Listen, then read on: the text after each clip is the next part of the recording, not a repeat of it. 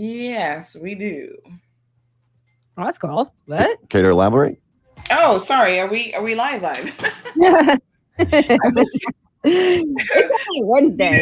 I was. Monday morning conversation. I mean, right we can check back with you in an hour if it. No. I know. No, I was waiting for the intro music. Clearly, the intro. I missed that part. Yes, indeed, we do have. We're alive now. I know. We do have some royals, folks, who will be joining us. Prince William and Kate will be visiting the Caribbean as part of the Queen's Jubilee celebration. Tell me they're coming to the Cayman Islands. Well, the Cayman Islands, oddly, is not on the list. However, Jamaica and Belize will be getting a visit. And so they must be super excited. But who knows? I mean, maybe we might. Why not the Cayman Islands? I don't know. So there's some royal workers preparing for the tour this spring, and they were, spotted on Belize, making some preparations ahead of the trip. And they said that normally they tend to keep these things very, very secret. But one of the smaller islands was a buzz because, I guess you can't really hide if you're a stranger on that island. And everybody was like, who are these people? Well, maybe that's why those restrictions were in place at Owen Roberts. And then we found out they're not coming here. And it's like, okay, never mind. Get rid of them. So they're planning a 4-day visit to Belize in March. And it's part of a longer tour of the entire world that they will be undertaking. So, of course, a lot of countries they're either still part of the Commonwealth or they were a former colony of the United Kingdom. So a lot of people are actually celebrating the Queen's Platinum Jubilee this year. And this will be part of it. So, yeah, why would they go to former Commonwealth and not current Commonwealths? Yeah. I agree with you, Aaron. I'd really much rather have Harry and Meghan. Ooh. Yeah, you like a little bit of controversy, don't you? I like it. So I don't think we mentioned this yet, but Education Minister Juliana O'Connor Connolly actually returned to work this week. She got out of the hospital last week. That's good. So many people might remember that she was transported via medevac from Cayman Brac. Yeah, people are having a problem with that. It's like, well, she can't get on a plane with everyone. She has COVID. Sorry, say that again. Everyone was like, why can't she just take a plane like? Oh God, no! You can't get on a plane. You can't. And the whole idea behind a medevac is if you're in the hospital, then obviously, a lot of times you're not able to get on a commercial flight. You're not going to wait like in the lounge at the airport when you're not feeling well. Exactly. But people were like commenting saying that. It's like, oh really? People are so crazy. Yeah, it's like book me the next flight 5 hours from now. I'd rather be put to use that $1 million helicopter to Yeah, for sure. Yeah. Right. So she is now back to work. She got out of the hospital last week, and she's on the mends. Well, that's good news. Yeah. Long haul COVID is a very serious thing. So a lot of people here, I think, have not yet figured out that that's going to be a concern for a lot of people, even if they didn't necessarily had the worst case of the virus. They may be dealing with symptoms for many, many, potentially even years. Yeah. So Rupert Spence, this guy has got quite a record. He was sentenced yesterday to prison for over 6 years for setting the business center offices of the RCIPS on Walker's Road on fire. You guys might remember. That was a while ago. Back in 2020, this happened. Oh, wow. Okay. Yeah. Well, that seems so far away, but it wasn't. I know. Everybody was complaining, why can I get my police certificate? Well, he was one of the reasons why there was a significant delay. That's right. He set it on fire. No one could get their police clearances. Oh, wow. Yeah, that's right. 6.5 years he was sent to prison. And a lot of people thought that this sentence was... Had oddly shaped feet. The arsonist had oddly shaped feet. Unique New York. A lot of people felt like this was a bit excessive. But I can assure you that one of the reasons why he 6 got years for larceny is excessive. Sorry. Oh. Wait, people are thinking it was excessive or not enough? People are thinking it's excessive. Huh. Yeah. So I know it's crazy. Probably one of the reasons why it is 6.5 years, is because this guy has a lengthy record. He has some 65, let me not take anything off his record, 65 previous convictions. What? Yeah, it's kind of crazy. Everything from traffic-related offenses, including assault, possession of a firearm. 3-strike rule. No, it's not here. Yeah, it was. Yeah, he's on his 65 strike rule. And so it's a lot of stuff that he's been up to. I think this is not the first time he's been involved in setting stuff ablaze. And here, this very, very interesting tidbit. He was seen on CCTV footage celebrating as the fire service drove to and from the scene of the fire. Well, And as an so- arsonist, Yeah, I mean that's you your are main proud goal. of your work.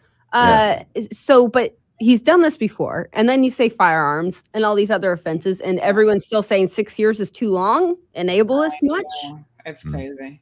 Driving while disqualified. He loves to do that. He loves it. It's just a really long list of offenses. But anyway, Amazing. he's found mentally fit. They found, a psychiatric report found that he actually understood the gravity of his actions, despite Justice Richards saying that she was considering his mental health, exactly what's going on with him. She still found that he was fit to go to jail for 78 months. So, of course, he only served 60% of that sentence in any event. So he'll be out early, folks. Something to look forward to. Yeah, so exciting. All righty. Anything else? Yes. The world's oldest pub, Yeah. yes, is going to be closing due to COVID. So Ye Old Fighting Cocks is what the name of the club is. England's oldest pub is expected to close soon due to the economic difficulties that it's found itself in, caused by the coronavirus pandemic. So the property's landlord has made this announcement. The pub dates back to the 11th century, but it moved to its current location in 1539. What's it That's called again? Ye old. It's called Ye Old Fighting Cocks in St. Ye Old Albans, Fighting England. The old fighting cocks. Yeah. We're in St. Albans. So yeah, in England, yeah. So it's unfortunate, but over 10,000 license. I think it's just hard to say. That's why it's closing. People are like, "Hey, where do you want to go tonight? Do you want to go down to Fidel's, or you want to go to Ye Old Fighting Cocks?" I don't know. Yeah, you probably can say it until you start having a few. Let's go to the Ye Old Fighting Cocks. I'm sure people say it. No, I don't know if it's that big. Of it. I don't even know if it's a populated area. I don't know where the pub is. Is it? Do you shorten that? You know how you shorten to like a bar name usually. I'll meet you at the Ye. Yeah. Or That's exactly what it is. hey, you want to head down to the Cocks? That's what I'd call it. Yeah. Cocks? So I'm sure someone else is going to buy it. This is like when everyone was, CBGB's is closed. It's like, it wasn't in its original location. So it really wasn't a big thing anyway. Since the 15th Yeah, century. well, they're hoping that someone will. They're hoping that someone will work to reopen it. But as of now, it's going to be one of some nearly 10,000 pubs, clubs, and restaurants across the UK that are permanently closed in 2020. So, Well, cheers to the Ye Old Fighting Cocks. yeah. Or went out for you. Yes, indeed. And then finally, the immigration portal has been gotten a bit of an upgrade, an update, if you will, where people are now able to make payments at the same time as submitting their documents. So this is great because before you'd have to go online, do your documents, and then go back and fill out the paperwork and then send receipt by email. Like, it was a little bit convoluted. And now they've updated the work portal so you can do everything directly from there. So you click your payment link and you're able to do payment right from that portal at the same time that you're uploading your documents. So that's a bit of good news. That's good. I mean, yeah, because my naturalization is going in right now, and it's all going on. It's all going in through. I don't know if I should say that out loud. Maybe people that are in charge of that hate me. Never mind. My name is Brown. Ye Old I Fighting have no clue who you are, Aaron. And the police are asking for your help finally and trying to track down the driver of a vehicle, male pedestrian, that was crossing the road by Hurley's roundabout there, and he was hit on last week Thursday. I'm not surprised. That's Suicide Circle. I live right there. Yeah. That's a terrible roundabout. I mean, people don't understand if you're continuing in the lane to go past Hurley's, first off, indicate so people know where you're going. Second off, you don't go inside the cones to go around. Exactly. That drives me nuts. That drives me nuts you too. stay in your 2 lanes so that's how traffic needs to flow. I'm like, that whole traffic circle needs to be taken down. It's for a merge, by the way. Yeah, it's for merging. It's not to see how fast you can get through the circle. Or you don't go and sit in the middle of the circle waiting for cars to go away so that everyone has to stop in the middle of the circle. When you come up and then you go, you dip inside the cones to keep going towards That's what everyone is. Oh, that drives me nuts. I think a lot of people simply do not understand roundabouts. Or care. They just drive however they want. Yeah. Yeah, a lot of places that drivers come from here don't have roundabouts. So they need some arrows at least. More education needs to happen as well. To show people to stay in their lane. Or they need to cone that whole thing off so that from South Sound they can go all the way around. And if you want to go to Hurley's, then you have to go in like that whole shopping area. Then you need to go through the back entrance. Right? That's what needs to happen. So Except there's a whole residential area like where I live down Edgewater Way. But I thought that they were making a whole new road. What if you're coming from South Sound? Then you go up and then you turn in like you're going to whatever. I want to go through Hurley's parking lot to get to Edgewater Way. Well, no, that's what I'm saying. There needs to be a new road. Well, you for me, you're looking for us. Red Bay, like all the way around a roundabout and then back, so you all can go around a roundabout. You shouldn't penalize people for doing the right thing because people don't know how to drive. They just need to figure out how to penalize them. But listen, if you know who this hit and run individual is, by all means, give the police a jingle. Just by the way, yesterday we had another hit and run incident right on Shedden Road by the Burke Mod Plaza. Elderly guy hit a car and then took off, and one of our stealth CMR sleuths tracked down the van. They had given us a pretty good description of what he looked like and what the vehicle had looked like. And then they didn't stop until they found him not that far away. And they sent us photos and a video of exactly where the vehicle was located. So we basically solved it for the RCIPS. So now they can go and arrest him for hit and run. Did they do that already? I don't know. Likely not. They have not. Were they on their lunch break? They have not informed us, but we did post all the evidence that they would possibly need. Ye old fighting cocks. They're down at the Ye old fighting cocks. Thank God for CCTV or dash cams in your vehicles, folks, because but not the government CCTV, because that apparently never works. But the dash cam in your vehicle works, because just last week I was in a near miss because of careless driving off of the Savannah. It's not even a roundabout, but when you're coming out of the gas station in Savannah, this guy created his own lane to the left of everyone and then shot across going to Newlands. And I was able to send the RCIPS the dash cam, because it's a 3-camera dash cam. So it caught all angles, and they had sufficient evidence to see the license plate number, see what the individual did, which was a completely illegal move, and then issue him a ticket. Very good. And because you can submit your dash cam, because I've heard that they can't take your dash cam stuff too. Well, they did. I mean, obviously they need a statement from you in terms of what happened, but not only are they ticketing the individual, but they're also reaching out to the NRA to say, you know what, we're aware that this is a situation. Here's another perfect example of how people are misusing this. And so let's put some permanent cones in there to prevent people from doing this, which will prevent future accidents. So, yeah. All right. Good job, RCIPS. Well, thank you, guys. Yeah, we'll see you tomorrow. Have a good day. Have a good one. All right, folks. Already 200 of you are logged in for the discussion. I feel like it's going to be a hot tea kind of day.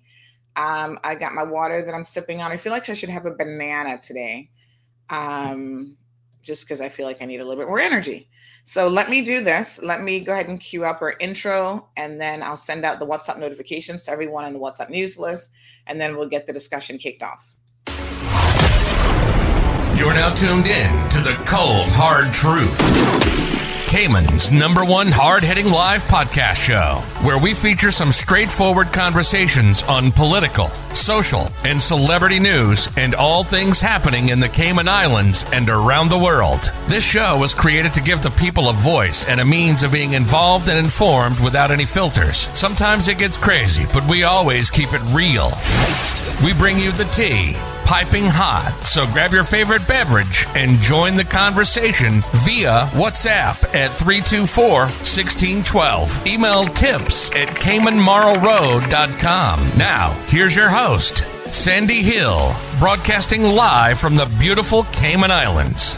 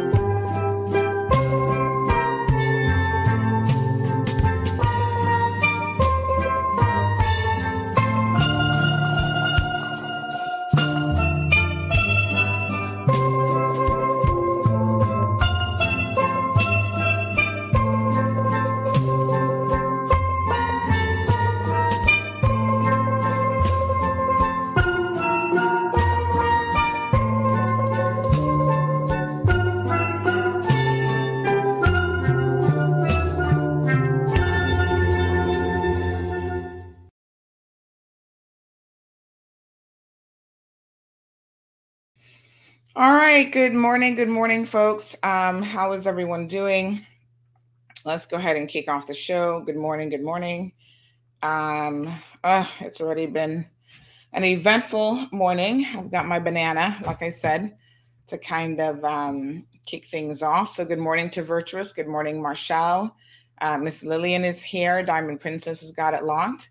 Inebeli. Am I ever saying that right? Inebeli. Good morning to you. I've not seen you in a minute. Good to see you. Good morning to Emma. Larry's got it locked. Romelia, good morning. So nice to see you. Olivia's here. Good morning, Larry. Celine says the Royals are going to be going to Jamaica, but not the Cayman Islands. They're that close and not coming here. It is a little bit strange, especially since we are still an overseas territory, and the Jamaica, I guess, is still considered part of the Commonwealth, but actually I think Jamaica has been independent for so long that they are looking at probably going the route of, what other country was that with the female prime minister? Was that Bermuda? That, they're basically a republic now. So they're going further and further away from the Queen, and they no longer have her as head of state. So I believe, did Jamaica remove her as yet? So Jamaica isn't that far off from making that decision. So it is a bit peculiar that they still have her. So I think she is still considered the head of state for Jamaica. Yes. So she's still Queen of Jamaica, but I think that they are pushing ever so closely to become a republic, which would remove that situation. Evelyn, good morning. Good morning to Larry. Wee Wee's got it, locked hair. Rowena, Miss Beulah, Barbara. Lisette, good morning. Felicia, good morning. Miss Morna. John is here. Good morning, John. Chantel, looking good. Paulette and Ingrid, plus another. We're already up to 221 people. There's several accidents this morning. Just got notification of one by the boardwalk in South Sound. Folks, please be careful, is all I can tell you. Try to drive defensively and offensively at the exact same time.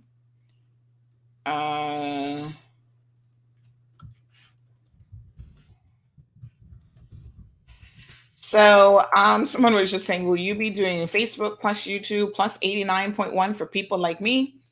The short answer is yes. Come March the 1st, all goes well, we should be on YouTube, Facebook, plus Bobo 89.1 FM.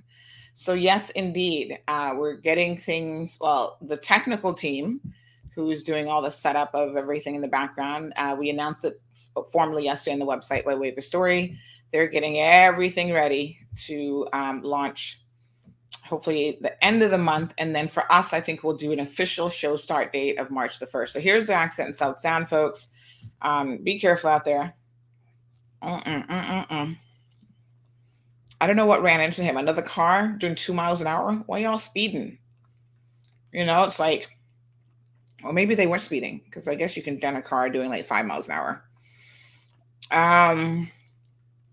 Just slow down. This is like yesterday morning in Lower Valley. There was an accident at the top of Woodland Drive. And I'm thinking, you know, the cars are coming out of the side streets, right? In the morning. Just give people a little bly as well. Like, some of y'all are just, oh my gosh. Some of you do not want to let people out. And so they're trying to force their way out. And then, you know, that causes a little collision.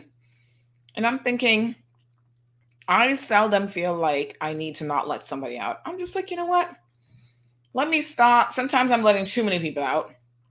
Let me just stop, let you out, wave at you, say good morning.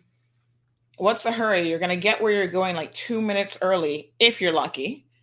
And that's the extent of it. You know, like a little love in the morning, a little traffic courtesy would be so nice. I'm just trying to see if I can find the video from yesterday, but it was a Audi vehicle and then another car that went smush right into each other. And now you have several vehicles that are completely damaged. You know, you got to get insurance involved. I think they called the police, which is sometimes a good idea. But the sad thing is, folks, if you are coming out of a side road, you are normally at fault for these types of incidents, because you need to make sure you've got enough right of way, enough clearance, and that sort of thing to be able to come out.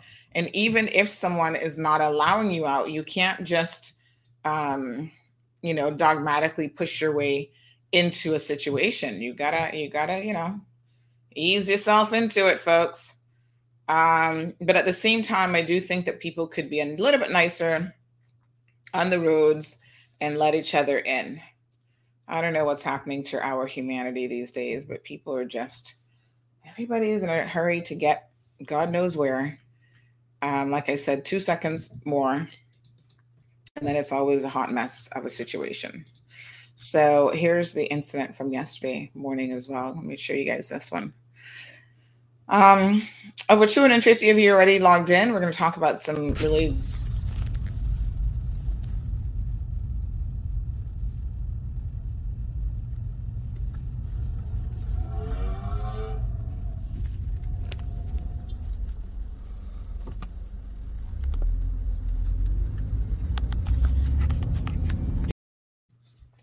yeah. So the Audi was obviously coming out of Woodland Drive. The other one was on the main road. So naturally, the Audi will be at fault for not giving themselves enough clearance. But where was the other car going in such a hurry? I kind of wondered. Oh, how fast were they? Were they moving really? Good morning, Irvin. One accident-free day would be amazing. So Tweenie says some people don't like the chewing in the mic. Oh, excuse me, that's my banana.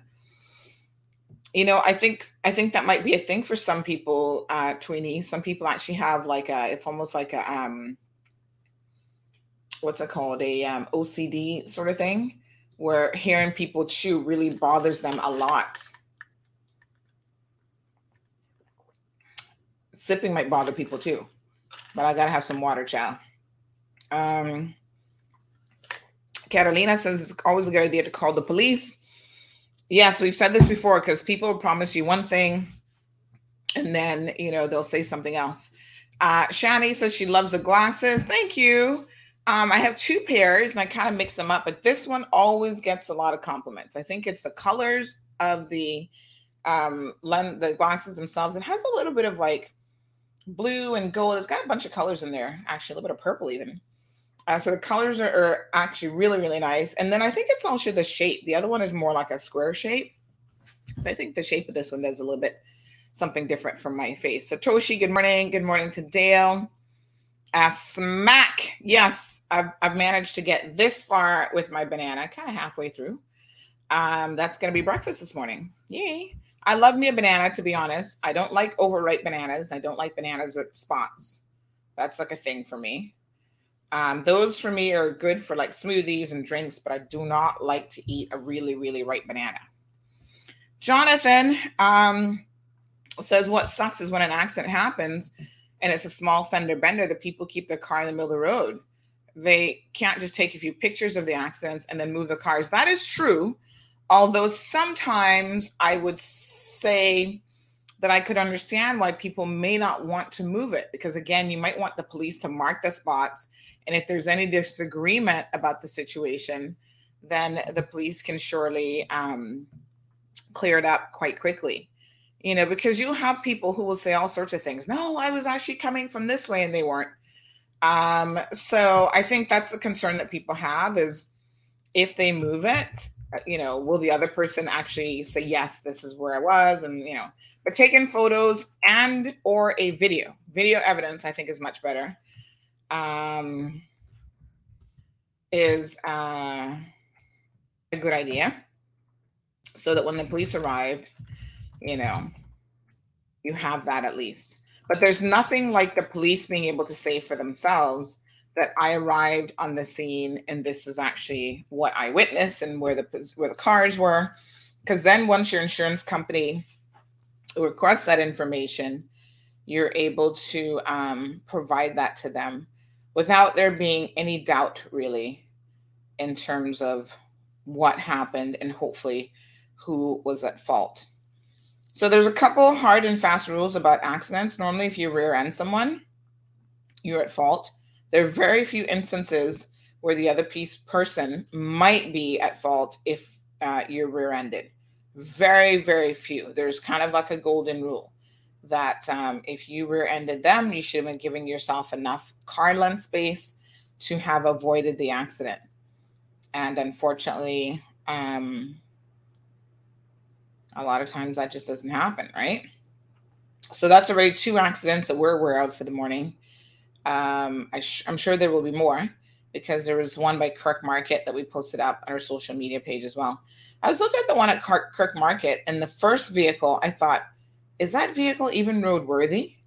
I mean, I'm going to be honest with you. It doesn't really look like it should be on the road. So I don't know, but it looks like it was a hot mess before it got hit. And it's probably, you know, more of a hot mess now. So that happened. I'll show you this vehicle that I'm talking about. It's a red car and then another car. Folks, if your vehicle is not roadworthy, please keep it off the road. There's a reason why we have certain requirements of vehicles being on roads. Good morning to Jessica. Good morning, Jonathan, again. There's a reason why you should have insurance and all of these other things, because the roadways can be very, very dangerous. But have a look at this one from Kirk Market this morning. This one just looks like a hot mess. So this is one vehicle. Now tell me does that look like that's a roadworthy car? I mean, yes, we see it got a little bang up, but look at the rest of the car. It doesn't quite look roadworthy. I don't know. And sometimes your vehicle not being roadworthy is the very reason why an accident happens. So there's reasons why laws are in place, folks. Here's another one. Well, this is the one that hit that one, right? So now this little red car, Hyundai, looks like, has a bumper that's all mashed up and fallen down. And it looks like the other vehicle took more of a hit because the hood is all bent out of shape now. So yeah, so that was down by Hurley's Market this morning. That is North Church Street. I always get South Church Street and North Church Street confused, which I really shouldn't. I think that's South Church Street.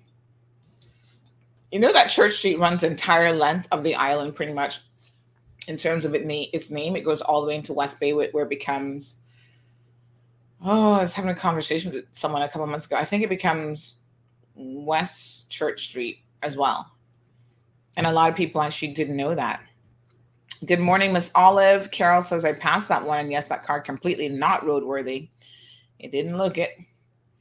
Remember the yellow car last week that we were talking about in East End that was put up at the roadway after gotten in an accident? It was there for like at least over a week.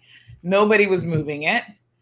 And I'm happy to say that after our post, the person who supposedly had no insurance coverage and couldn't afford to move the vehicle, all of a sudden they must have found some money or Good Samaritan or something, because this hot mess of an accident got moved.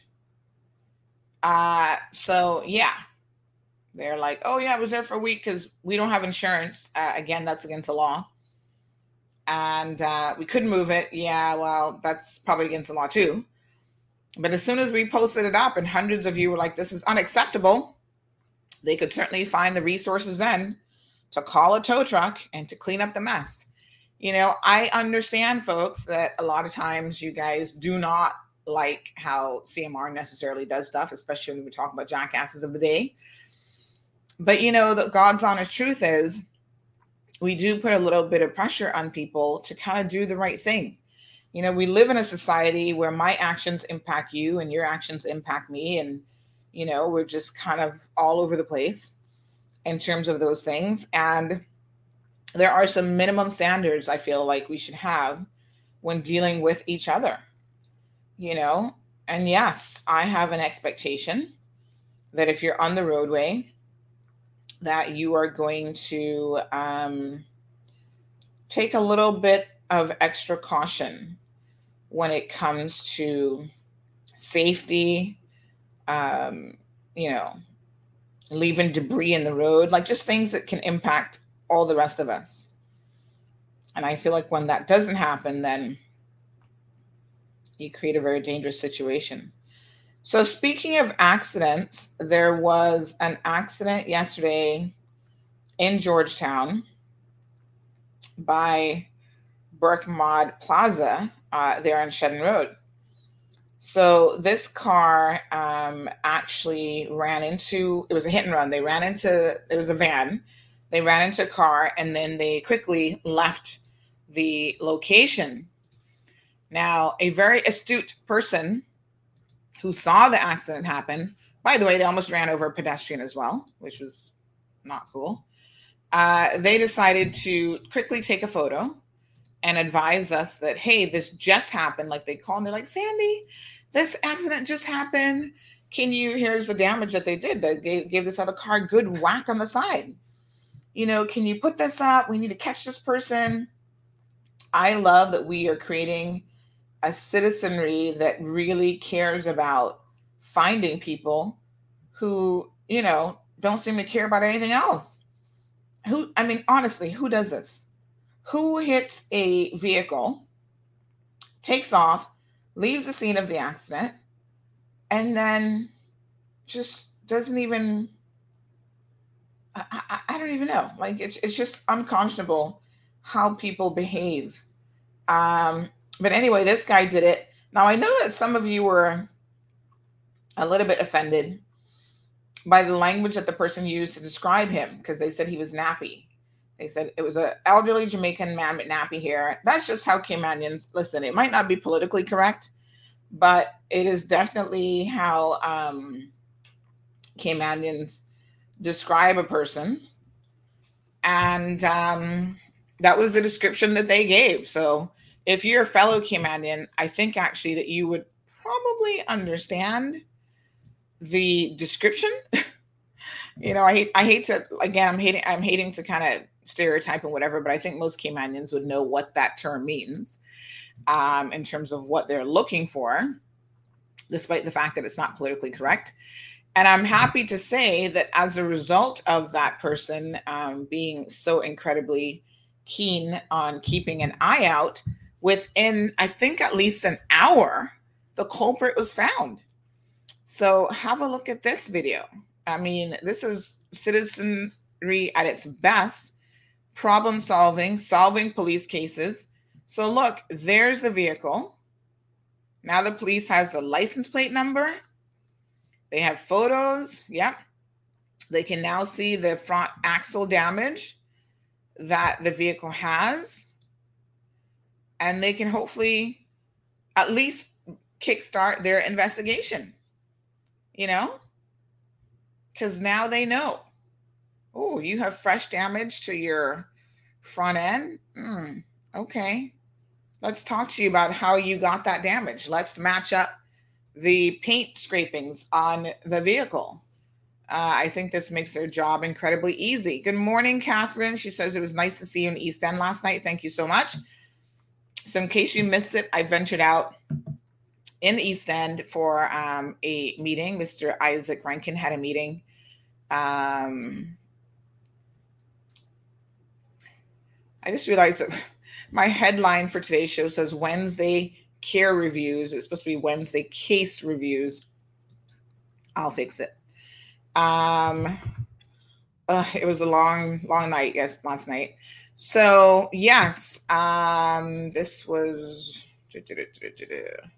So we're gonna be talking about court cases. That's what that is, not care review.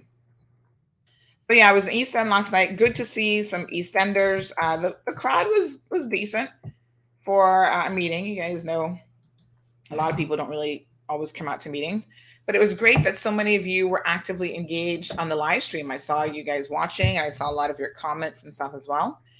And the NRA was there, the police were there, and a lot of the concerns, I can tell you, of the people in that district, honestly, are the same concerns that we all have. The speeding. I mean, it's like I go to district meetings and I feel like I'm in a perpetual loop because we all have the same issues. Crime, speeding, and traffic control, especially in residential areas and close to schools. And then, you know, a few other things here and there, wondering what the NRA is up to, fixing roads and that sort of thing.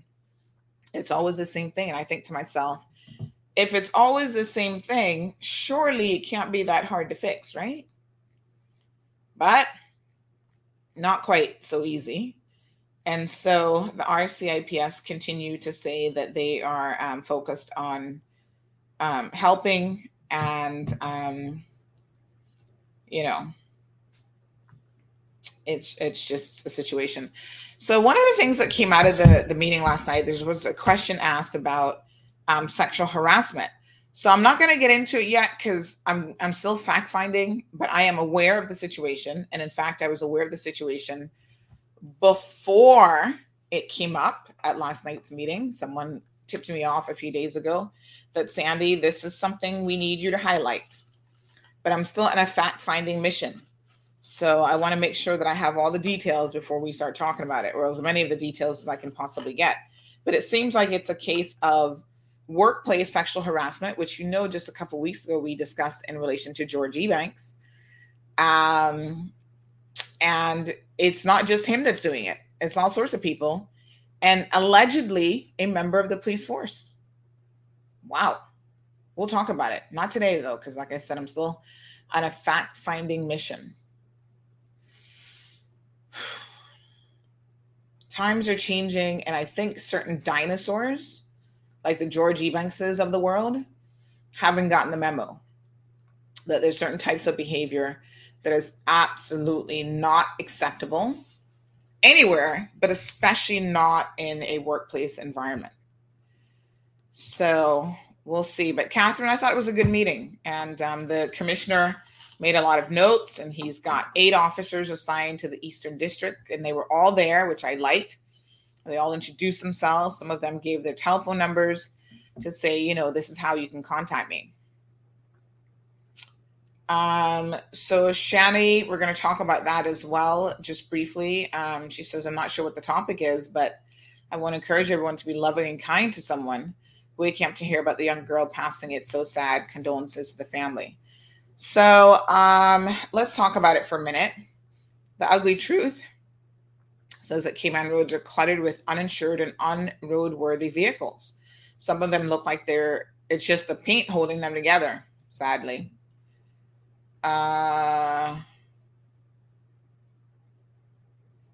So this is a good point, Claudette. Thank you for pointing this out. She says, I think people should know what they can manage according to their paycheck. Why force to drive if you can't afford to get insurance and to maintain the vehicle? Doesn't make sense. And Claudette, it's kind of like home ownership. Home ownership, honestly, is not for everyone because the expenses that come with it. Listen, if you pay your rent, you've got, you know, a landlord that should be fixing and making repairs, right? That's part of the rental that you pay. You don't pay anything else. You don't pay insurance. You don't fix the place. Although a lot of people who rent from, you know, something minor goes on the inside, they are going to fix it. But, you know, mostly that's the responsibility of the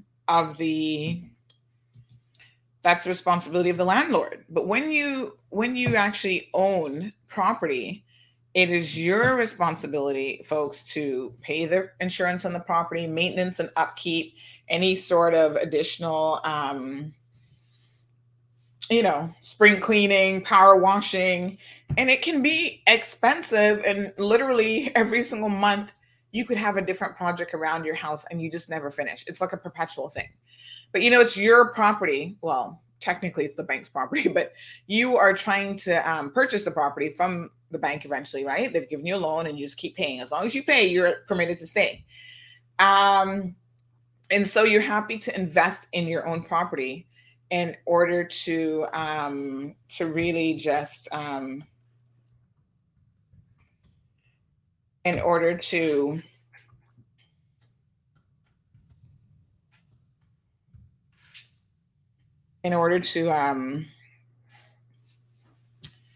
you know, just keep it looking as great as you can. But you have to know what you can afford, as Claudette said.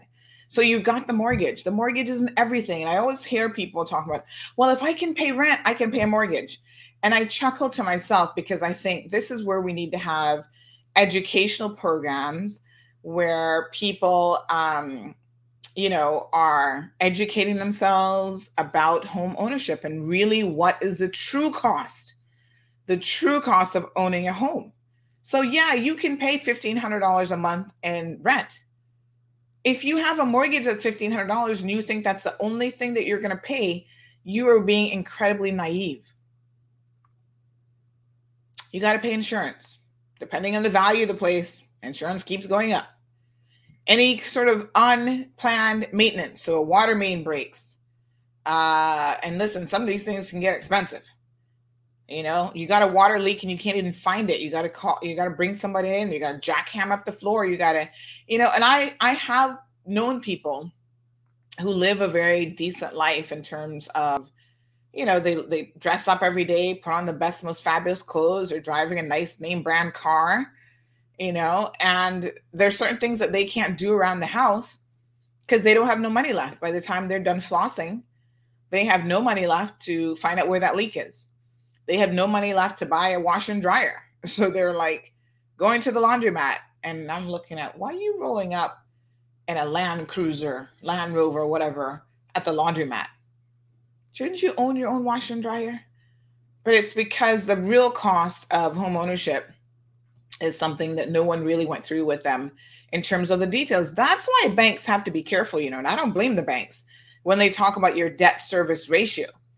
So, you know, when you go in to get a loan, they're going to say, what are you averaging on expenses, on groceries? And everybody always underestimates what they're spending, because you don't really even calculate, well, how much do I really eat out? How much am I spending? I spend $25 a day on food between lunch and dinner or whatever. It adds up. You got school fees. If you got your kids in private school, that's not cheap. So Claudette is saying, listen, if you own a vehicle, it's not just about the initial purchase of a vehicle, or even being able to get the vehicle loan or whatever. It's about, can you afford to put gas in it? And I tell you what, every single time I purchased a vehicle, I always think of the gas prices. I'm like, okay, it's a bigger vehicle. When you're younger, you could get away with the smaller, sporty kind of sedans or whatever. You got kids, you got the dog, you're trying to throw everything in the back seat. You might want a bigger vehicle, but can you afford a bigger vehicle? And again, this isn't about the purchase price. This is about the price of filling that bigger tank up. And how often are you going to be filling that bigger tank up? It can cost you a good $100, depending on the size of your vehicle or more, to fill up a vehicle. And if you've got to do that, I don't know what the average time is for how long it'll last you. But if you've got to do that like twice a week, oh Lord, let's hope you're not driving that much, twice a month. Okay. You figure $100 twice a month. That's $200 right there for the month. You got to really think about it. Insurance isn't cheap. Most insurance companies might give you a couple months to pay it, low payment plan, but you're looking at least a couple $1,000s for insurance, depending on the make and model and year and all that kind of stuff. So please consider the real cost of things. Excellent point, Claudette. I appreciate it. And then once something happens, you get in an accident. Are you able to then afford to pay for the repairs if it's your fault? Because sometimes it's going to be your fault. Nobody's perfect. Sometimes you pull out and you underestimate or you overestimate how much room you had, and kaboom, an accident has happened. And now you're in a hot mess of a situation. These things happen. Can you pay your deductible? During hurricane, it actually wasn't a hurricane, Tropical Storm Grace, I had a few people complaining about insurance because they're like, oh yeah, I want to make a claim on my house insurance. And what they would have to pay, the deductible, was more than the claim. And they're like, well, that's not worth it. And I had a friend of mine who's like, this is highway robbery. You need to do a show on this. We need to be complaining. I'm like, hold on a second. First of all, you signed this insurance policy when you got the insurance in the house. And surely you would have seen what the deductible was. And here's the irony of it. We're all happy for the value of our homes to go up, mostly because you can run back to the bank and say, oh, look, I got more equity in my property, so loan me more money. These are the mistakes that we make. We need some money management people around the place, right? So we're happy to have the equity in our homes. But the equity in your home means that you're now going to be spending more money when it comes to insurance, if you have it truly valued, right, at the correct amount. And on top of that, you're also going to be having a higher deductible. So follow me here for a quick second. If you have a mortgage for, say, $250,000, but your home is actually valued at $350,000, Claudette's point, know your expenses. So when you get that home, the stamp duty on the home isn't on what you paid for it, it's on the value of the home. So if you're not in a position to get a stamp duty waiver, now you're talking about having to pay stamp duty on the price tag of the $350,000 value.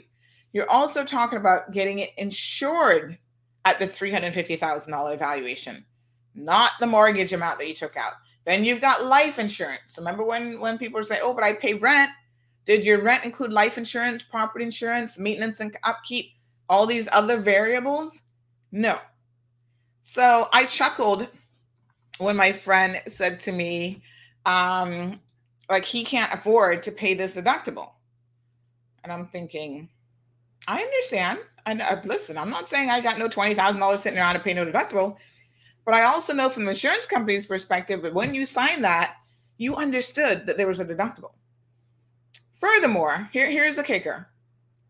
Things like property insurance is not really meant for minor repairs, right? So if you have some shingles, and a couple. I don't know what else happened during trees.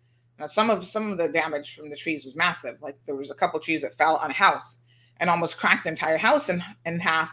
That's going to be an entire roof that you have to get repaired. Now, I don't know what the price of what the going rate for a roof is, but probably for an average house, if you're looking at replacing what's it called, the standing seam, what are those called? The metal roofs are a little bit better than the shingles and wood roof. That's probably going to cost you at least $100,000 right there. In this day and age, with construction prices and material prices where they are, probably a little bit more. Yeah. So these are the things that you've got to consider. So 3%, thank you, Flashpoint, says 3% of the value of the home is a typical deductible. Most people build homes that are too big and more expensive to maintain than they can afford. And that's a fantastic point. I totally agree with you. I was thinking about this the other day, because sometimes I feel like, I could use more space. I could have, ideally, I would love a house with a dedicated, proper studio where I could do all kind of stuff. But then I'm thinking, a bigger house, how big do I need it to be? That's more cleaning for me. And if I'm not cleaning, that's more cleaning for somebody I'm hiring to do the cleaning. That is more upkeep. That's more insurance. And I mean, you got to think, how big is too big? No.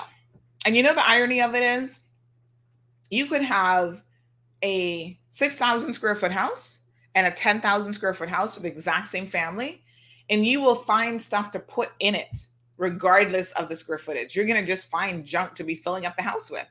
When I say junk, I mean, you're just finding things. It's like you're going to buy more furniture, bigger furniture, and you're going to just put all this stuff in it. It's crazy. So I think that we need some lessons in money management we could all do with a little bit of help. It kind of reminds me some years ago when we were actually looking for a property, we were upgrading from our apartment to house. The baby was coming. I don't know if, I'm trying to remember when I was looking at this one, if the baby was coming yet. Or we were just looking. I might have been pregnant. I can't remember now. But anyway, we were looking at this one house off of Palmdale that was actually in foreclosure. Unfortunately, the people had lost the house. The bank had taken it. And the bank was trying to get the property sold. And it was a 4,000 square foot house.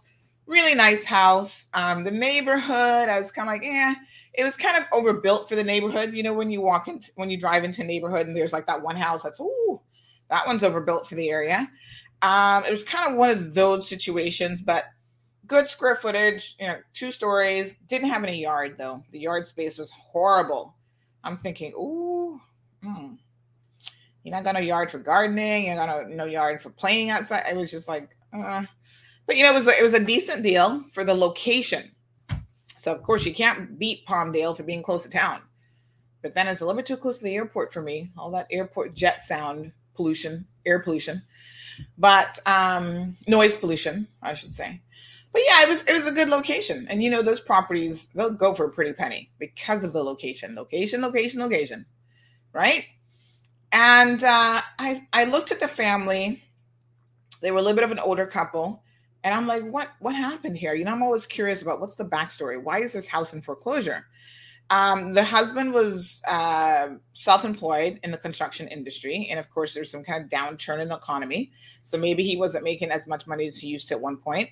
The wife was involved in family businesses and whatever. And then some months later, the bank that actually had it was that Jamaican bank, JCB. What's the name of the Jamaican bank? Jamaican National Bank, JNB? Or Jamaican. Anyway, the one that's close to, I think their location is close to Piccadilly in town. What's it called? Let me see. Do you guys know what I'm talking about? Anyway, there is a bank here that's a Jamaican bank. So JNBS, that's it. That's the name of it. Jamaican National Bank. What does that stand for? But this bank, you know which one. So they had the mortgage, right? And I was like, I don't know much about you guys. Tell me a little bit about how you work. Are you a credit union? Are you members only bank? And so they gave me a sheet, Jamaican National Building Society. Oh, there we go. Thank you. Thank you, sir. Thank you. Yes. That's the name of it. So they gave me their like little prospectus on like how you get a loan, all this kind of stuff. And you know what was so bizarre? And then I understood why people get in debt with some of these banks and find themselves in a problem. So one of the things that they had is they had a minimum borrowing requirement. And I'd never seen a bank do this before. And I thought it was the most peculiar thing ever. Now, I was speaking to my little accountant. You know, he like does my little books for me. I'm a small business owner. So I need somebody to take the information from QuickBooks and put it in a report format so I can give my bank so that they know what I'm doing, what I'm up to. And I was talking to him about this, and this guy has been doing accounting for 30 something years, and he's formerly of CIBB, and, you know, he's very, very knowledgeable. And I said to him, I said, this is weird. Like, I've never seen a bank tell you that you have to borrow a minimum amount. Most banks is like, okay, based on the value of the house, this is your max, whatever, whatever. They had something like $500,000. Listen to this. $500,000 minimum amount that you could borrow. Minimum. So in other words, you had to borrow the $500,000. And I remember speaking to one of the loan agents and I'm like, why would I do that? If I don't need $500,000, why would you force me to borrow $500,000? And they're like, well, that's how the bank works. And I'm scratching my head like, huh? That's how the bank works. Why? And I guess, I don't know, like they're trying to force you to borrow more, so you end up paying more in interest over the years. Like, it just didn't make any sense. So what had happened with this family, I was able to surmise, is, you know, the man's in the construction business. He helped, you know, they build a house, a decent build and everything. Say it costs them $250,000 to build a house. This bank now is telling you that you have to borrow $500,000. Okay. So you build it for $250,000. You got another $250,000 that they tell you have to borrow. What am I going to do with all that money? So when I went inside the house, one of the things that I found peculiar is all of the furniture was oversized furniture. It's like these people went to Furniture City in the States and said, show me the biggest, most solid pieces of furniture, most expensive and elaborate. And it wasn't really my personal taste, but it was like everything was oversized and big. And in some instances, even the space that it was in, like the dining area, if they had like a chest of drawers, whatever, like it didn't really fit the space well. I'm like, a smaller piece would have fit this room better. And then it occurred to me that what happened once I heard the bank say this minimum borrowing amount, it occurred to me that what they were forcing people to do is borrow more money than they could afford. Now, on paper, they might have qualified. That's not what I'm saying. But you pay $250,000 for the house, and then you got $250,000 left over. The bank is like, you got to borrow $500,000. So what do you think they did? They went out and bought all this elaborate furniture that they did not need. That's why the furniture was so outrageous.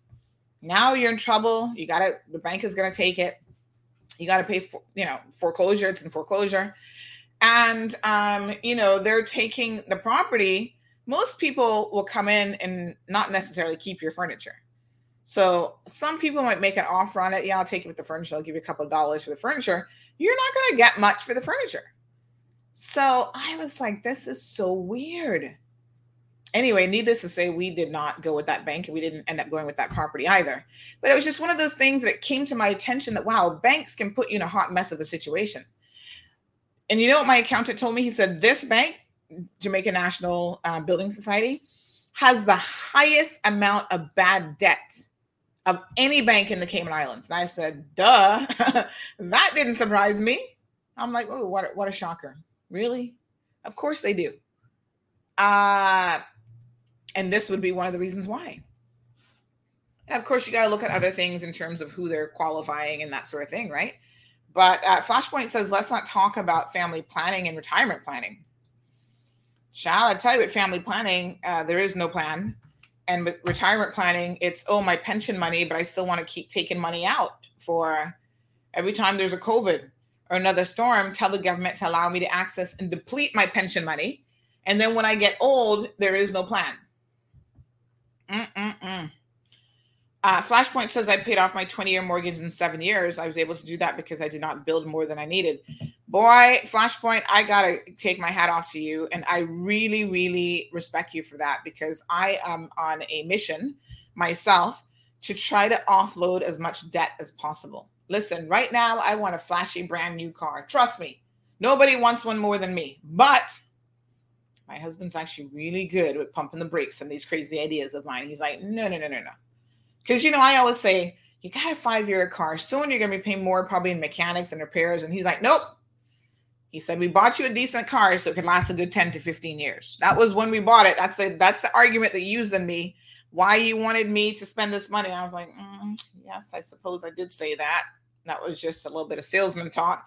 And he said, oh, no, we're going to focus on this mortgage. So we actually paid off the car early, 2 years early on the vehicle. We paid that off early.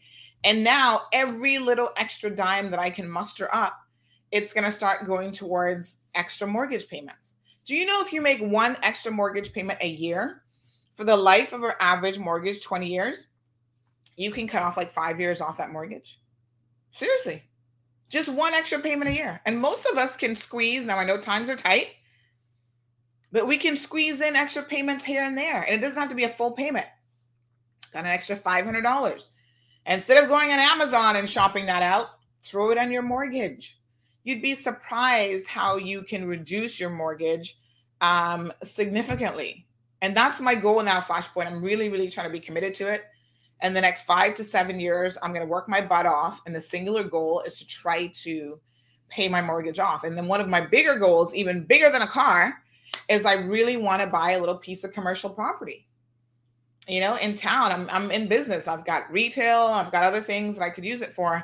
And unfortunately, most of us are finding it more and more difficult to acquire anything in the Cayman Islands to be able to leave our children a little bit of, property wealth. And I think that's a sad situation. So we could have some serious conversations on this. Good morning, Scott. Flashpoint says, when the virus emerged, I was debt-free, no mortgage, no car loan, no credit cards. I was able to sleep at night. Wow. Woo. That must be nice. Now, I know better than to fool with credit cards, honey chow. I'm very, very careful with a credit card because it is easy. It's like my daughter. She'll be like, oh, just hand the man the card. I'm like, honey, that's a debit card. So if you ain't got money in the bank, you can hand it to him all you want. Not going to matter. Speaking of my little pumpkin, today's picture day at school, and I did my best with the hair. There she is. This is her little outfit for picture day. Lord Jehovah, the child has a lot of hair. Now, you guys know, I'm not a hair person, okay? And this hair is curly, and it is long, and it is thick, everything all in one. And so I don't know how it's going to look come picture time because, children, child, 2 minutes later, it doesn't look the same. But I detangled it this morning. I took it out of the braids. Miss Rocio would be so proud of me. I took it out of the braids. I detangled it. I put a little bit of serum in it to hopefully keep some curls until they can snap 1 or 2 photos. And then hopefully she'll be looking cute for her pictures. And then I sent her little scrunchie so they can put it right back up, child, because believe me, when I say the struggle is real with the hair situation. So if we can get one decent photo out of her today, I will be ever so happy. Picture day. What a mess. So yes, that's her, child. And she's not really used to having it out because it is a lot. And, a 5-year-old child, that would be so tangled up every single day. I'm just like, Gianna, let's just put it in we don't even put it in one because that's still a lot. So I get Miss Rocio to braid it. This is the back view. I get Miss Rocio to braid it and stuff like that for her. She had it trimmed a couple months ago, but it is really long. Like it's almost the full length of the child, to be honest.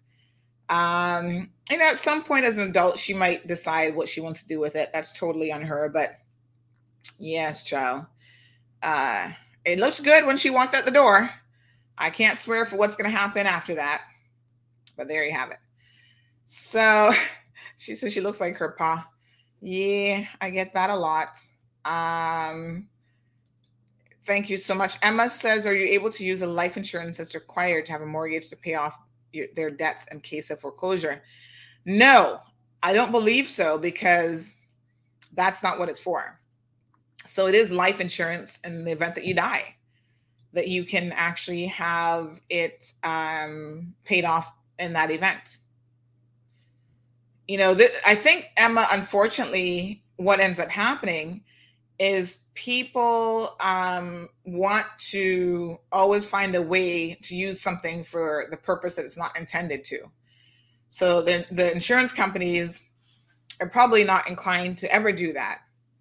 The bank forces you, because the worst case scenario is that, you take out a mortgage, two people, and then one of you die and the other person has the mortgage, but the mortgage was actually approved on the basis of two salaries. So that's why you have life insurance, is that at least in that instance, the insurance company will pay out so that you will hopefully be debt free if the life insurance is sufficient to cover the mortgage, right? It's a real situation. Now we're going to segue this conversation, because this actually ties in nicely with what I really wanted to talk about today, was this case with this woman, Khadijah, what's her name? McLean. Now, but before I get into that, let me express my sincere condolences to a Caymanian family this morning who is dealing with the most unbelievable situation, the loss of a child.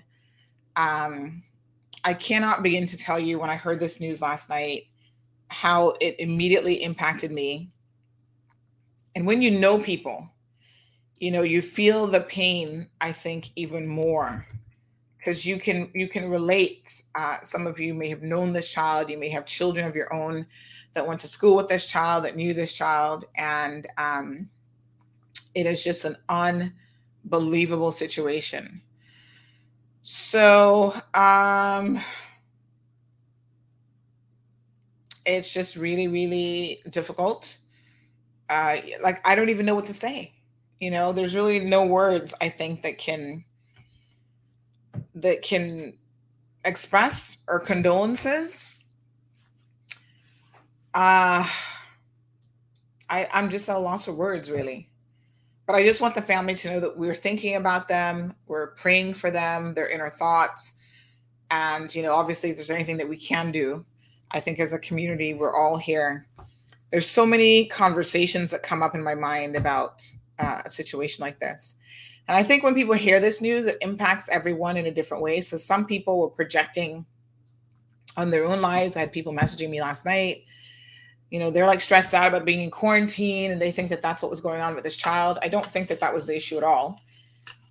Some people, folks, suffer from clinical depression, and they might have been, trying to help this child and getting treatment. But if you don't suffer from it, you simply do not understand what it is and how difficult it is. There are professionals who have a much better idea of how it works, right?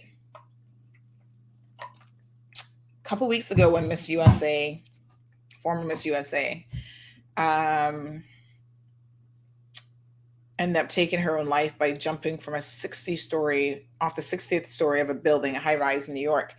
A lot of us here in the program were literally asking, how is it? How? She was such a beautiful person on the outside. Everybody who knew her loved her and said she was a beautiful person on the inside. And we don't understand, right? And just because we don't understand doesn't mean that the struggle for these individuals isn't real. And oftentimes, or sometimes, it ends in a very tragic way. I mean, there are actually people who were commenting on that story who were in such a state of disbelief. This is her. I mean, look at her. You couldn't ask for a more gorgeous person, right? She seemed to have everything going for her in life. A lawyer, smart girl, won a pageant, placed in at least the top 10 for the Miss Universe pageant, had speaking engagements, got a job as, reporter for Extra TV. She was even awarded last year with being the first. There's this law firm that was like hundreds of years old. And they put her in some head of some diversity council. I mean, she just seemed to, on the outside, when we're looking in, she seemed to have had everything going for her in life. And what I want to say is, you just don't know what people are dealing with. And you honestly never know somebody's struggles. right? So they may, from all appearances, have the perfect life. They may have good parents. They may have money. They may not want for anything. And you know what? None of that has anything to do with if you're suffering from clinical depression, right? If you're bipolar, we've talked about famous people who are bipolar, like Kanye West, for example. And Kanye West struggles with his episodes. He's a millionaire easily, multiple times over. And he will continue to struggle his entire life, especially if he doesn't take his medication. With young people, it is very, very, very difficult. If you've ever dealt with someone who was suicidal, or even suffered from bipolarism, it is actually one of the more challenging things to get the medication just right for them. And for younger people, putting them on medication can actually exacerbate the desire or the suicidal thoughts, believe it or not. So on the one hand, you're trying to help them, but a lot of the medication that they use, especially when they start initially using it, I guess it's just the hormones and whatever at that particular age, they've actually found that it makes them more suicidal. But you don't have a choice, because you're trying to get them leveled out, where you're bringing them out of that depressive state. And it's not just a matter of, just pray for them, have a prayer moment, just tell them to be positive. I mean, we say all these things. And I feel like sometimes when we say stuff like this, we are dismissing and not fully understanding the complexities of what people are going through. So some of you are saying, I'm struggling with isolation. A lot of people, their depression has nothing to do with that.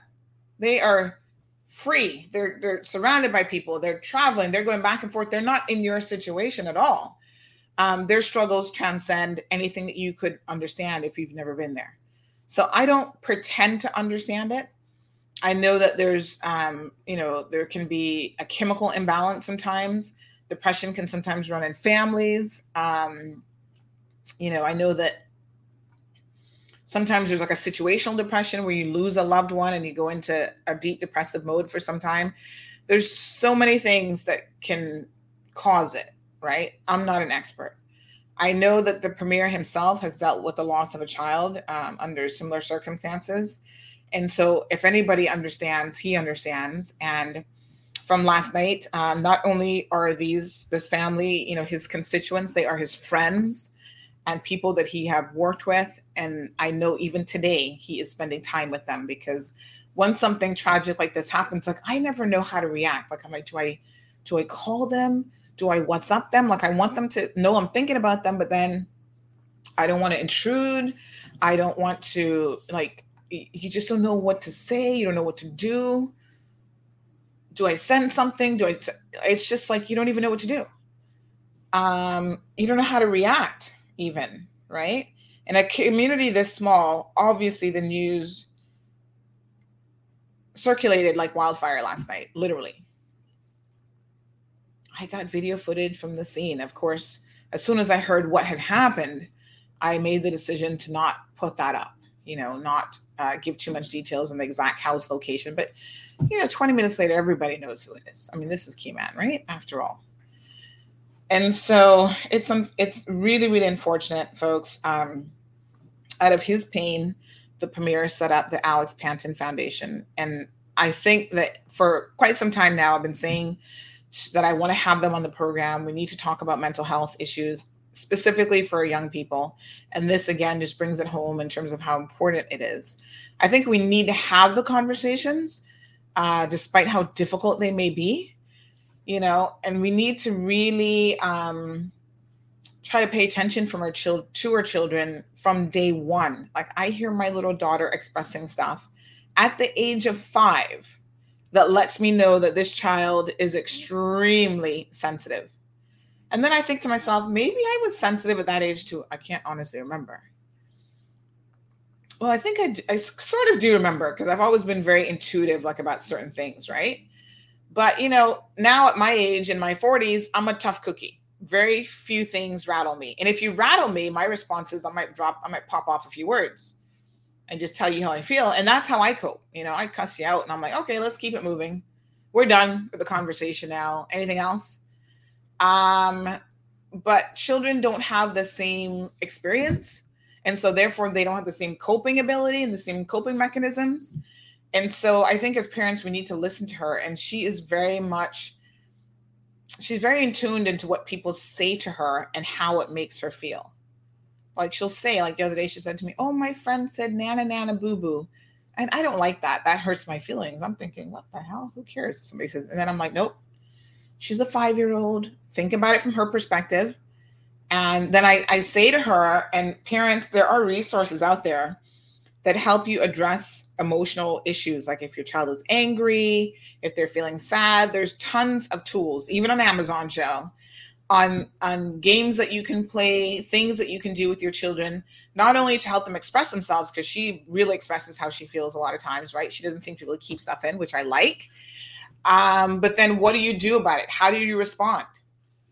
And I think it's necessary for us as parents to know how to respond to these types of situations and what to do and when to get children help. And children do deal with a lot. There's bullying in schools. There is, ironically, before I heard this very sad news, another parent called me about prep school. And what they say is blatant racism at prep that the school administrators and the teachers are completely tone deaf to. I'm so disappointed that I'm going to have this conversation again about prep. Now, y'all know my little Gianna is on multiple waiting lists. Child, she's on a waiting list at prep, and I'm sure she'll never get in because they're like, oh, Sandy talks about us too much. I don't talk about them because I want to, because my God, if my daughter goes there, I don't want to know that she's being subjected to racism because she is a Caribbean girl. She is a girl of color, right? But their response to it has been horrific from what parents have been saying to me. And it continually comes up. And I'm so disappointed in the administrators that came in prep. I'm like, what is it about them? They're just not getting it. And I don't hear this level of complaints, to be quite honest, about Catholic, even CIS. I don't hear it like this. So I don't know what it is about prep. And I've had parents who said, Sandy, my kids have multiple generations have gone to prep. And they like prep because they have a good, solid academic program. Everybody knows they churn out performers, right? So academically, they're solid. So you want to give your child the best in life academically. And you know what they said that somebody else said to them? So you're paying top dollar because, yes, it is a sacrifice to pay thousands of dollars a month to send your child to private school. And this person said to them, but you are paying for your child to be emotionally and psychologically tortured at prep school. And, you know, the parent hadn't even thought about it that way. And they were like, yeah. You think that you're paying for them to get the best, most solid education, but they're being subjected to straight up racism is what these parents are saying. And then the school administrators are simply, they're telling the kids, oh, you're too sensitive. You're too soft. I'm just like, what? We're going to have the conversation. I'm getting all the details of the complaints and we're going to break it down. Because I feel like in this community, sometimes we gloss over these situations. Oh yeah, there's racism at prep. What does that mean? I say, honey child, give me examples of what you mean. Where's my little sheet of paper? I don't even have any paper right now. Here's a little example. I'd be like, I would like to see all of the details of what you mean. On this date, this incident happened. It was reported to this teacher and this was the response. On this date, that's what I want, the details, because I think the devil is actually in the details. We have to understand how prep school is responding or not responding to the situation. So somebody says prep is a good school. They are a good academic school. There is no two ways about it. Now, do they have issues? Trust me, the parents themselves are saying that they do.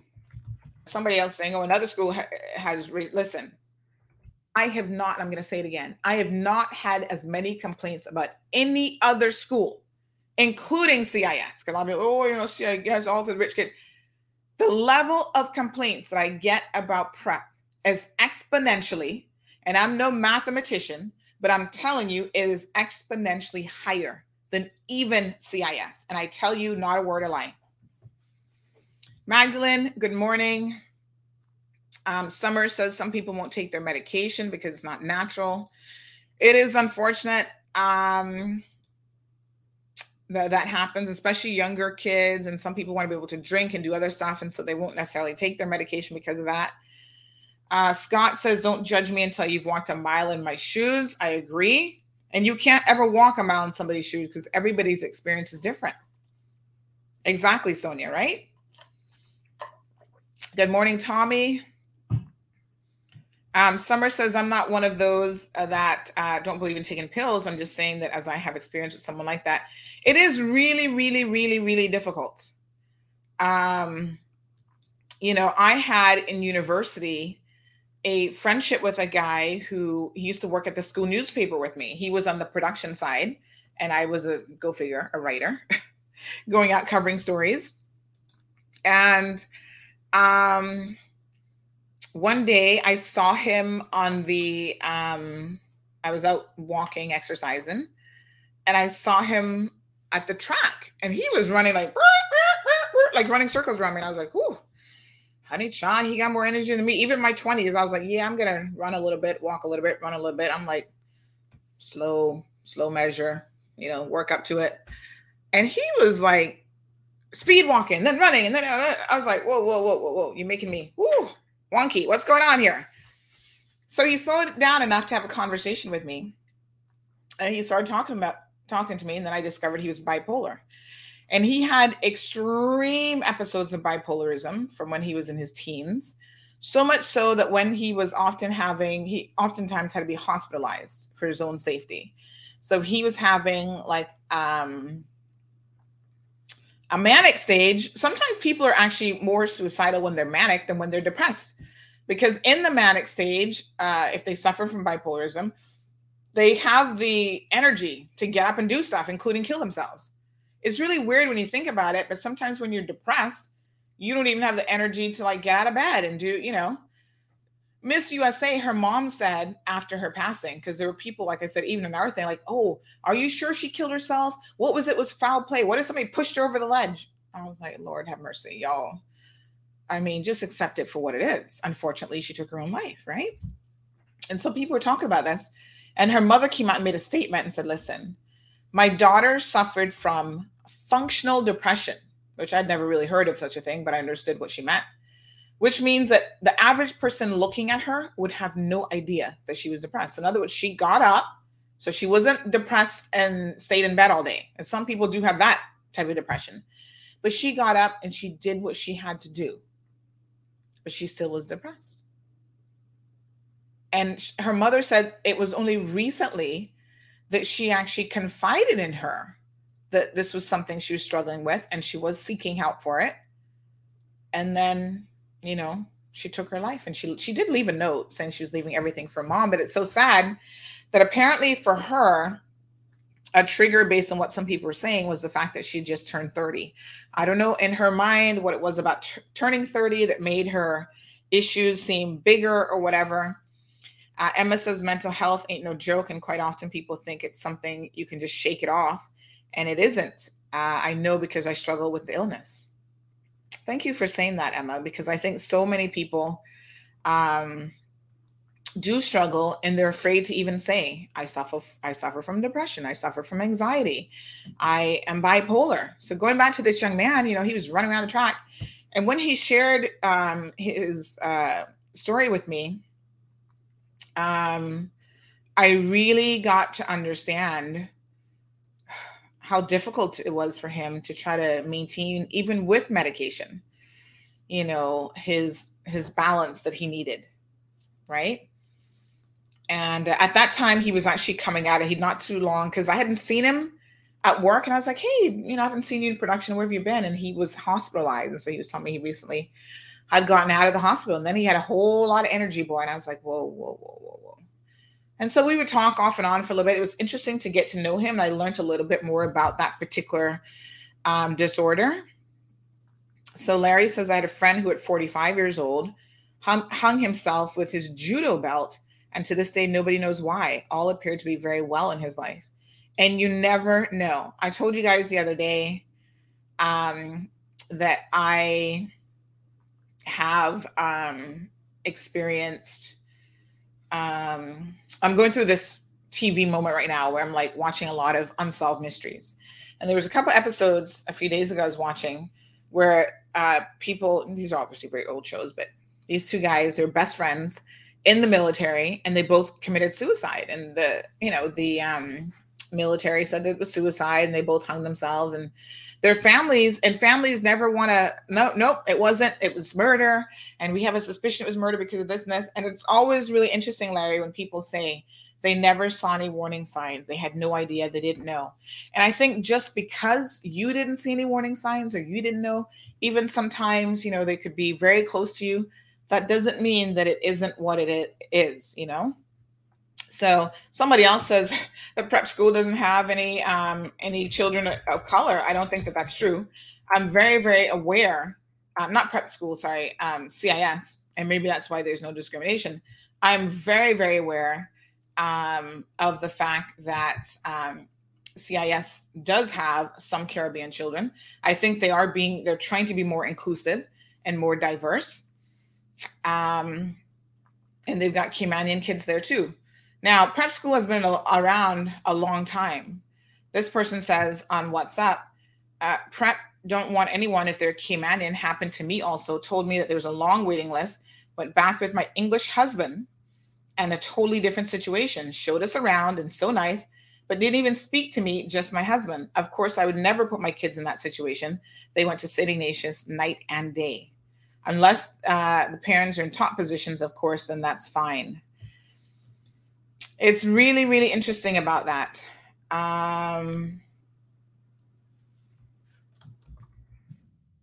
Very, very interesting. Anyway, like I said, we're going to have a whole show on the whole prep school situation because I have concrete examples.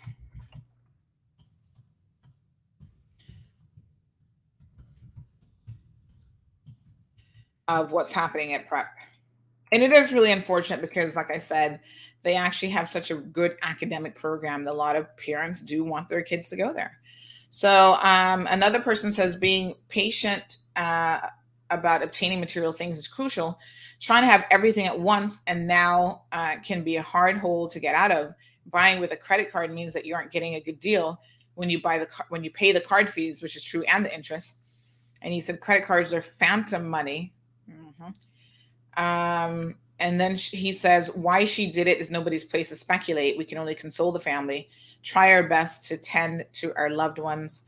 And then this person makes mention of Robin Williams as well. So I think that that's the right approach, is to try to be supportive.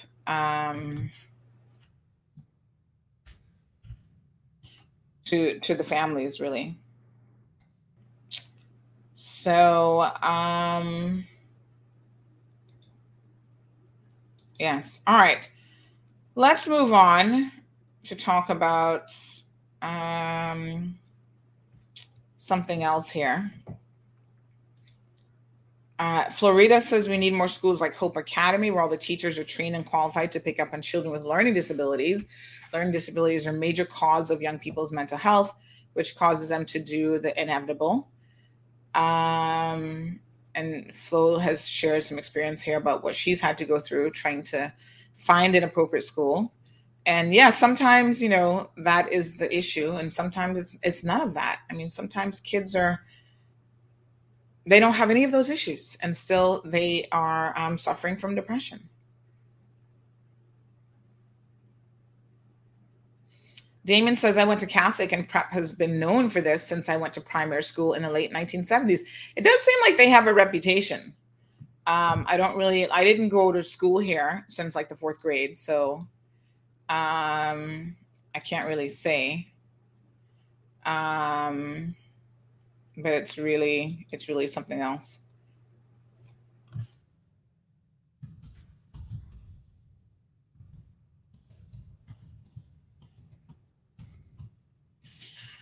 All right. So let's move on. I want to talk about this case here that is so incredibly interesting. Louis says, I lost a really good friend a year ago and life seemed a shut door. No one to understand the weight of the pain. Listening is a very good tool to have. Sandra says we have a Band-Aid for mental health. Nona says you'd be hard-pressed to find one Black person per class at CIS, just stating firsthand knowledge. Black person doesn't mean that they're not local people. So let's understand that there are local people who go there. And I mean, I don't know. I've not been to these.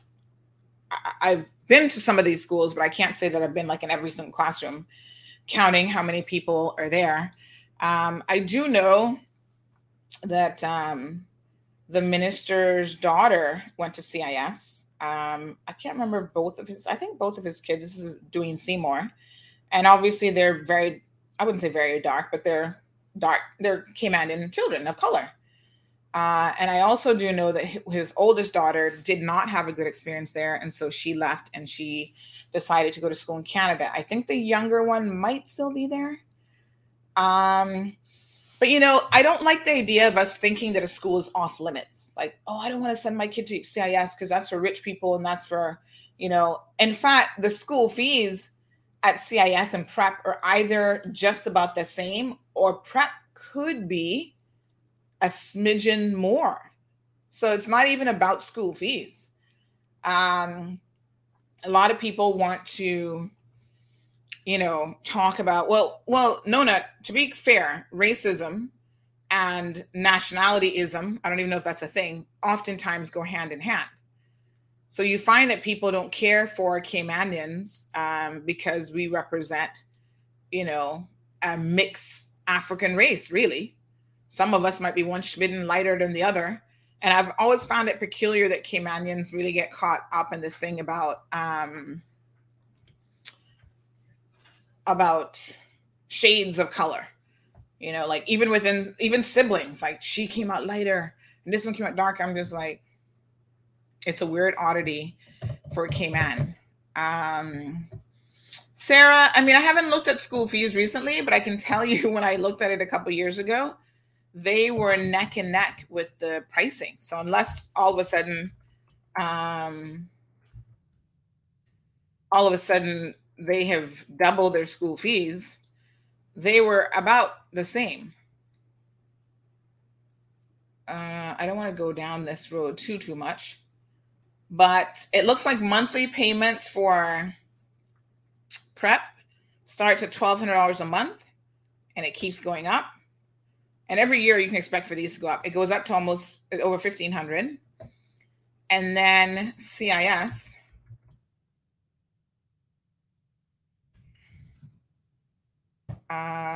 tuition and fees. Connection timed out.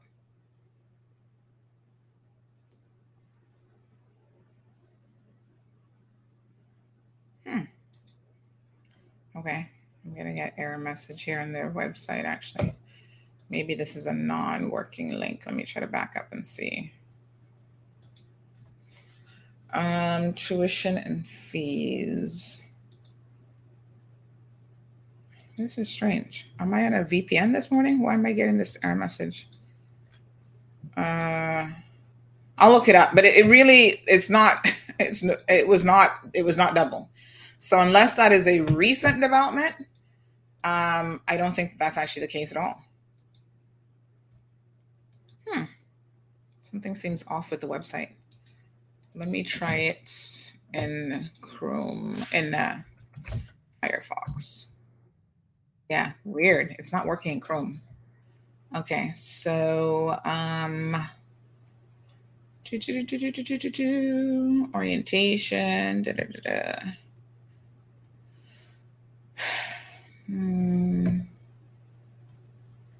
And listen, I'm not here to tell you guys where to send your children, one school versus the next. What I'm telling you is I am hearing complaints about, you know, these schools. And the one school that I keep hearing the complaint about, what parents are calling racism, and we can certainly discuss what that means. So let's start at, because they do pre-K, kindergarten. So let's just look at the fees here, and we have to break it down because they give you the annual tuition.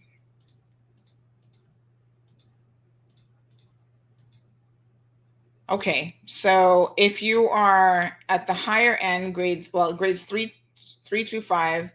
So let me compare fees. So this one starts at $1,200 for K through year 6. So they have a slightly CIS breaks theirs down differently. So you're looking at $1,200 versus $1,600. That's not double. I don't know, we all doing your math, but the last time I checked, that ain't double. So that's based on the annual fee divided by the monthly, right? At the higher end, you're paying $1,500. At prep, $1,535. At CIS, you're paying $1,961. So it's not really $500 more. So it's not double. And they actually, remember, obviously you're not, I'm actually doing it a little bit wrong because it's not over 12 months. Because I guess your kids, if you're doing the monthly fee, they're not in school for 12 months. So probably take off, how much of a break do they get for school? And then you've got other fees, resource fees, PTA levy per child. And that's prep has resource fees and stuff like that. And I'm sure CIS probably has, although they don't have anything separate listed, but maybe they have other types of fees as well, but they don't actually have that listed, whereas on preps it is. Anyway, it's not about the fees and the money when you think about the experience that your children is actually having. So it's not half the price. So I think we can put that to bed. I'll send you the links if you want. Anyway, let's move on. Let's talk about this. That was the high school fees, $500 difference. So let's talk about this situation, folks, as it relates to a case that we recently covered. Now, you know, we write about cases all the time, and I guess some people don't pay attention to CMR, to our platform, until they end up on it. And then all of a sudden they're like, well, why are you picking me? Why are we talking about this? I'm like, clearly you've never had CMR before. So that would be the foundational error that we're making. Because when you make a statement like, oh, you don't report on anybody else's divorce, then I know that you're not informed, right? So this is this lady. Her name is Khadijah. Let me show you guys the article in case you missed it. Her name is Khadijah McLean. I looked at her and I thought, well, she's not a Caymanian. I'm pretty sure of that. But McLean, maybe she married a Caymanian. And sure enough, she did. She's actually, I think, from Canada. I guess she's Indian background. But anyway, she grew up in Canada. I think she might have actually did her first law degree. She went to law school and stuff in Canada. Someone said she met her Caymanian husband overseas. They got married. She had the opportunity to move here. And I guess they've got a couple kids, whatever. So at some point, things go sour. And listen, in life, you never know. You marry somebody, you think, oh, this is going to be it. Perfect person. I'm in it for life. Yada, yada, yada. And then reality hits. I don't personally see anything wrong with divorce. I said, listen, you gave it your best shot. Hopefully you did. People change. Things happen. Maybe you fall out of love. Like, I don't know. I think it is incredibly difficult to find someone that you even like. Like, loving somebody is a different thing because you can love someone and not like them. There are people in my life that I love, and I love to love them from a distance, child. I don't have them in my personal life. I don't really engage with them because I do not like them. I don't like their personality. I love them for other reasons. They might be family or whatever, but me and them not gonna sit down and even break coffee or a cup of tea together. That's how much I actually dislike them. So liking and loving someone is two very different things. And even in a romantic relationship, you know, you can, you could love someone and then fall out of love with them and no longer like them. And, you know, you end up in divorce. Now, of course, you know, divorce is normally not amicable because it's very seldom that both people are on the same page. You know, when these celebrities get a divorce, they always put out these statements where they're like, oh, you know, it's a mutual decision. Just please respect our privacy. Normally, that ain't no mutual decision. It's like one person saying, I've had enough of you. You got to go. Here's my lawyer's number. they're going to take care of the paperwork. It's not like they both sit down and say, you know what, I don't really like you anymore. And the other person goes, yeah, I don't like you either. Let's just call it quits. If it were that easy, we wouldn't have a thing called acrimonious divorces. So this story, and this is where it gets a little bit confusing, because Khadijah was all over her Facebook. I mean, there's like 50 something comments and 47 of them were like from her. She was commenting and commenting. I was like, ooh, Khadijah, sometimes you got to stop while you're a little bit ahead, because she had so much to say that it only was opening Pandora's box, right? So she was going on and on and on. And I was just like, what did Shakespeare say about thou dost protest too much? It's like, why is this story getting to you in such a way? Because the story isn't about the divorce. And that's what she attempted to make it sound like it was. Why are you covering my divorce? I'm like, nobody's covering your divorce. The lawsuit and the story was not about her divorce at all. And then she starts questioning, why is it newsworthy? And that's why I'm talking about it today, because I want to explain to persons like Khadijah and others who might not understand why we cover a particular thing. What makes it newsworthy? Well, I'm going to tell you what makes it newsworthy. And trust me when I say to you, her case is actually newsworthy for many, many reasons. It is a very fascinating case. Now, if you've had a little bit of legal training or not, you will understand that there are cases that are so unusual in the decisions that the judge have to look at or make, and in the circumstances of those as well, like the facts, like what led it to court, that it becomes a type of case that, quite frankly, you have to cover in terms of news. And people cover court cases all the time. This really isn't something that is incredibly unusual. You know, newspapers cover court cases all the time. So let's talk about Khadijah's circumstance. So again, I want to make it very, very clear that this was not her divorce case, right? We don't have that. And in fact, on the judicial website, most cases are available, most decisions are available for the public. You can go on the website and you can go read it to your heart's content. If you want to purchase a copy of it, they have the options where you can purchase a copy of the judgment. Okay. Divorce cases tend to normally tell you who the parties are that are divorcing. So let me just show you. I'm going to open up another tab here because I want to leave that one there. So let me show you something now with divorces, right? So normally it'll tell you, we're looking at the judgments register. So these are judgments. So we're not going to necessarily look at a judgment. Here's one. Civil Appeal number 12 of 2021. This was formerly, it says FAM 66 of 2014. So this is actually this one here is a family court case, right? So when you look at the beginning of it, they give you initials. They don't necessarily tell you who the individuals are. So even with the filing of a divorce, you can see who's filed. But situations like this, especially if it has to do with children, they will use initials to identify the parties. Because again, it is a public document. They expect the public to read this document. It might even be reported on by the media. And so they are not going to necessarily name the parties in order to protect the children. So in this case, this is about these individuals, you know, gives you a little bit of background information. So she was getting $9,577 per month in maintenance for the benefit of Y being obviously the child. It had been reduced to $7,157. Now, I know some of y'all going, wait a minute, I fighting my baby daddy for $300 a month, and there are people out there getting $9,000.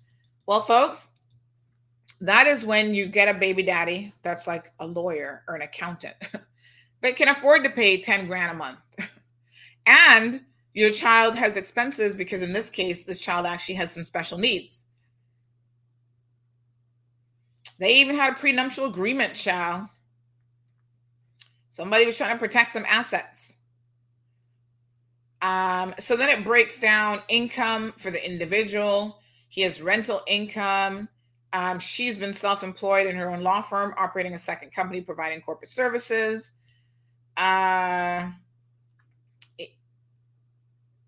He, it looks like, is a certified public accountant and an attorney.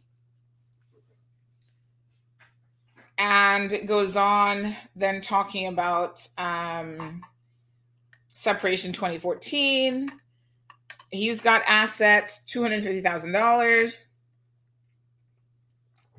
AH acquired assets in the order of $1.6 million after the parties separated, including the capital contributions. Having excluded the capital contribution, the judge took in figure. So $1.5 million assets.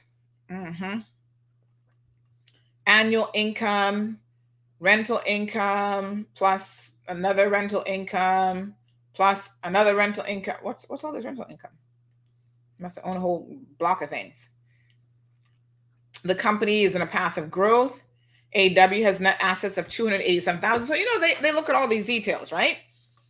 So we might find this case interesting for different reasons. And it tells you normally on page 1 what the sort of, sometimes they give you a little area which tells you what this case is all about. Like, what was it covering?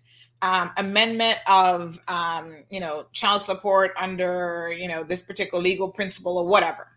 Okay, how to calculate the correct calculation for child support of someone who has, $1 million asset income or whatever, $1.5 million for the year, sort of thing, right? Was the $9,500, was that a reasonable amount? Cost of the nanny. Ooh, she paying her nanny $3,900 a month. Can I talk to her? So that's the largest portion of the whole amount of $9,500. That nanny, ooh, child. I wonder if that's just one nanny or two nannies or a household. Currently, she meets 45% of the rental costs, 45% of utilities, and additional groceries in excess of $900. So they go into, listen, this is a court of appeal. This go into all sorts of stuff, right? That's their decision. This case isn't AH versus BA versus whatever. This is a situation where a lawyer, Khadijah apparently is a lawyer, McLean, engaged lawyers to handle her divorce for her. So you see what it says, head note, default judgment for unpaid attorney and client legal cost, application to set aside. So these are all the things that the judge had to consider in his decision. Factors to take into account when exercising discretion, failure to set aside, variation of a judgment to provide for taxation of unpaid attorney and client legal costs on a indemnity basis, subject to or pursuant to Grand Court Rule Order 62, stay of enforcement pending taxation. So those were all the kind of key things that he addressed in this 10-page document. Gives his reason for the decision. So here is a lady who, had a divorce. She engaged attorneys, which was McGrath Toner, and she ended up not paying in the end the vast majority of her legal fees. So she paid, I think, $5,000 of a bill that was about $40,000 in change. So you go to lawyers, they say, right, this is her hourly fee. The more qualified the person is, if it's a partner, you're going to pay more by the hour for them. And yes, some attorneys are $400, $500, $600, $700 an hour, maybe even more. And they engage, you sign a contract, and then you're on the hook for the relevant fees. Okay. Now, folks, if you don't pay the fees, the attorneys, I see them doing it all the time, in fact, will turn around and sue you for non-payment of fees. That's what they do, because they want their money and you agreed to pay it. And so it's a basic contract, breach of contract. And they have a right, quite frankly, to go after you for payment of fees. Now, McGrath Toner, they're not the only ones who do it. Let me see if I can actually find some others. Keyword search. I see it all the time, actually, in Offshore Alert. where somebody's in court and they're being sued for non-payment of fees. Normally, to be quite frank, when you see an attorney show up, like you see a law firm name versus so-and-so, they're suing you for money. They just want their money. Okay?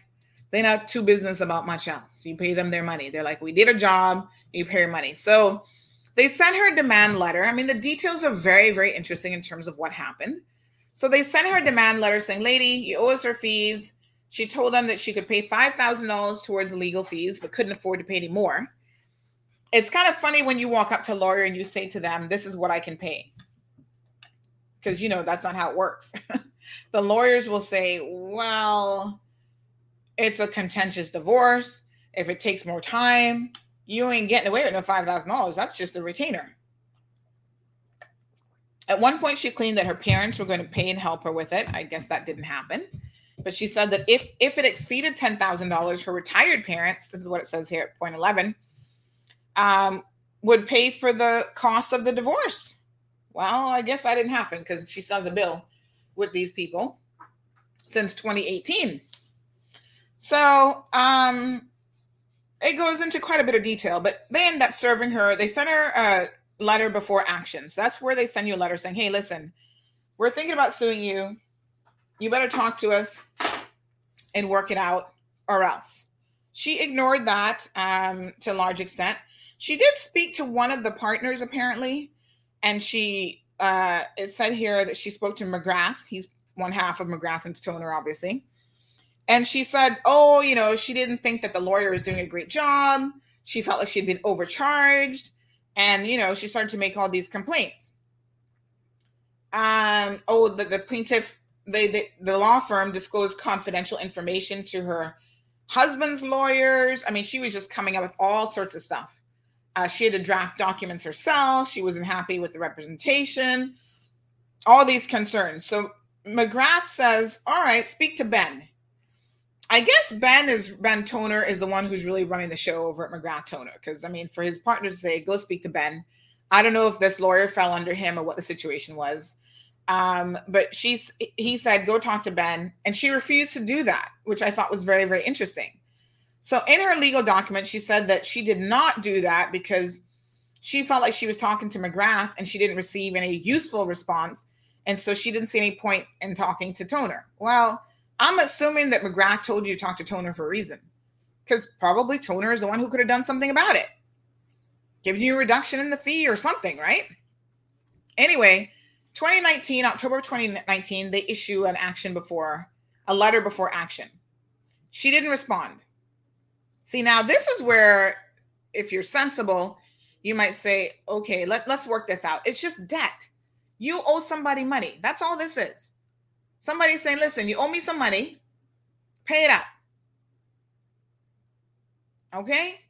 So if you owe people money, a lot of times people understand difficult times. They understand, hey, you're going through a divorce. It's not always easy to pay this fee. These lawyers' fees, and you got all kind of other stuff going on. They might work with you. Be like, yo, Ben, can I pay a little $1,000 a month for the next couple months to try and get this sorted out? How can you help me out here? She didn't do all that. She ignored it.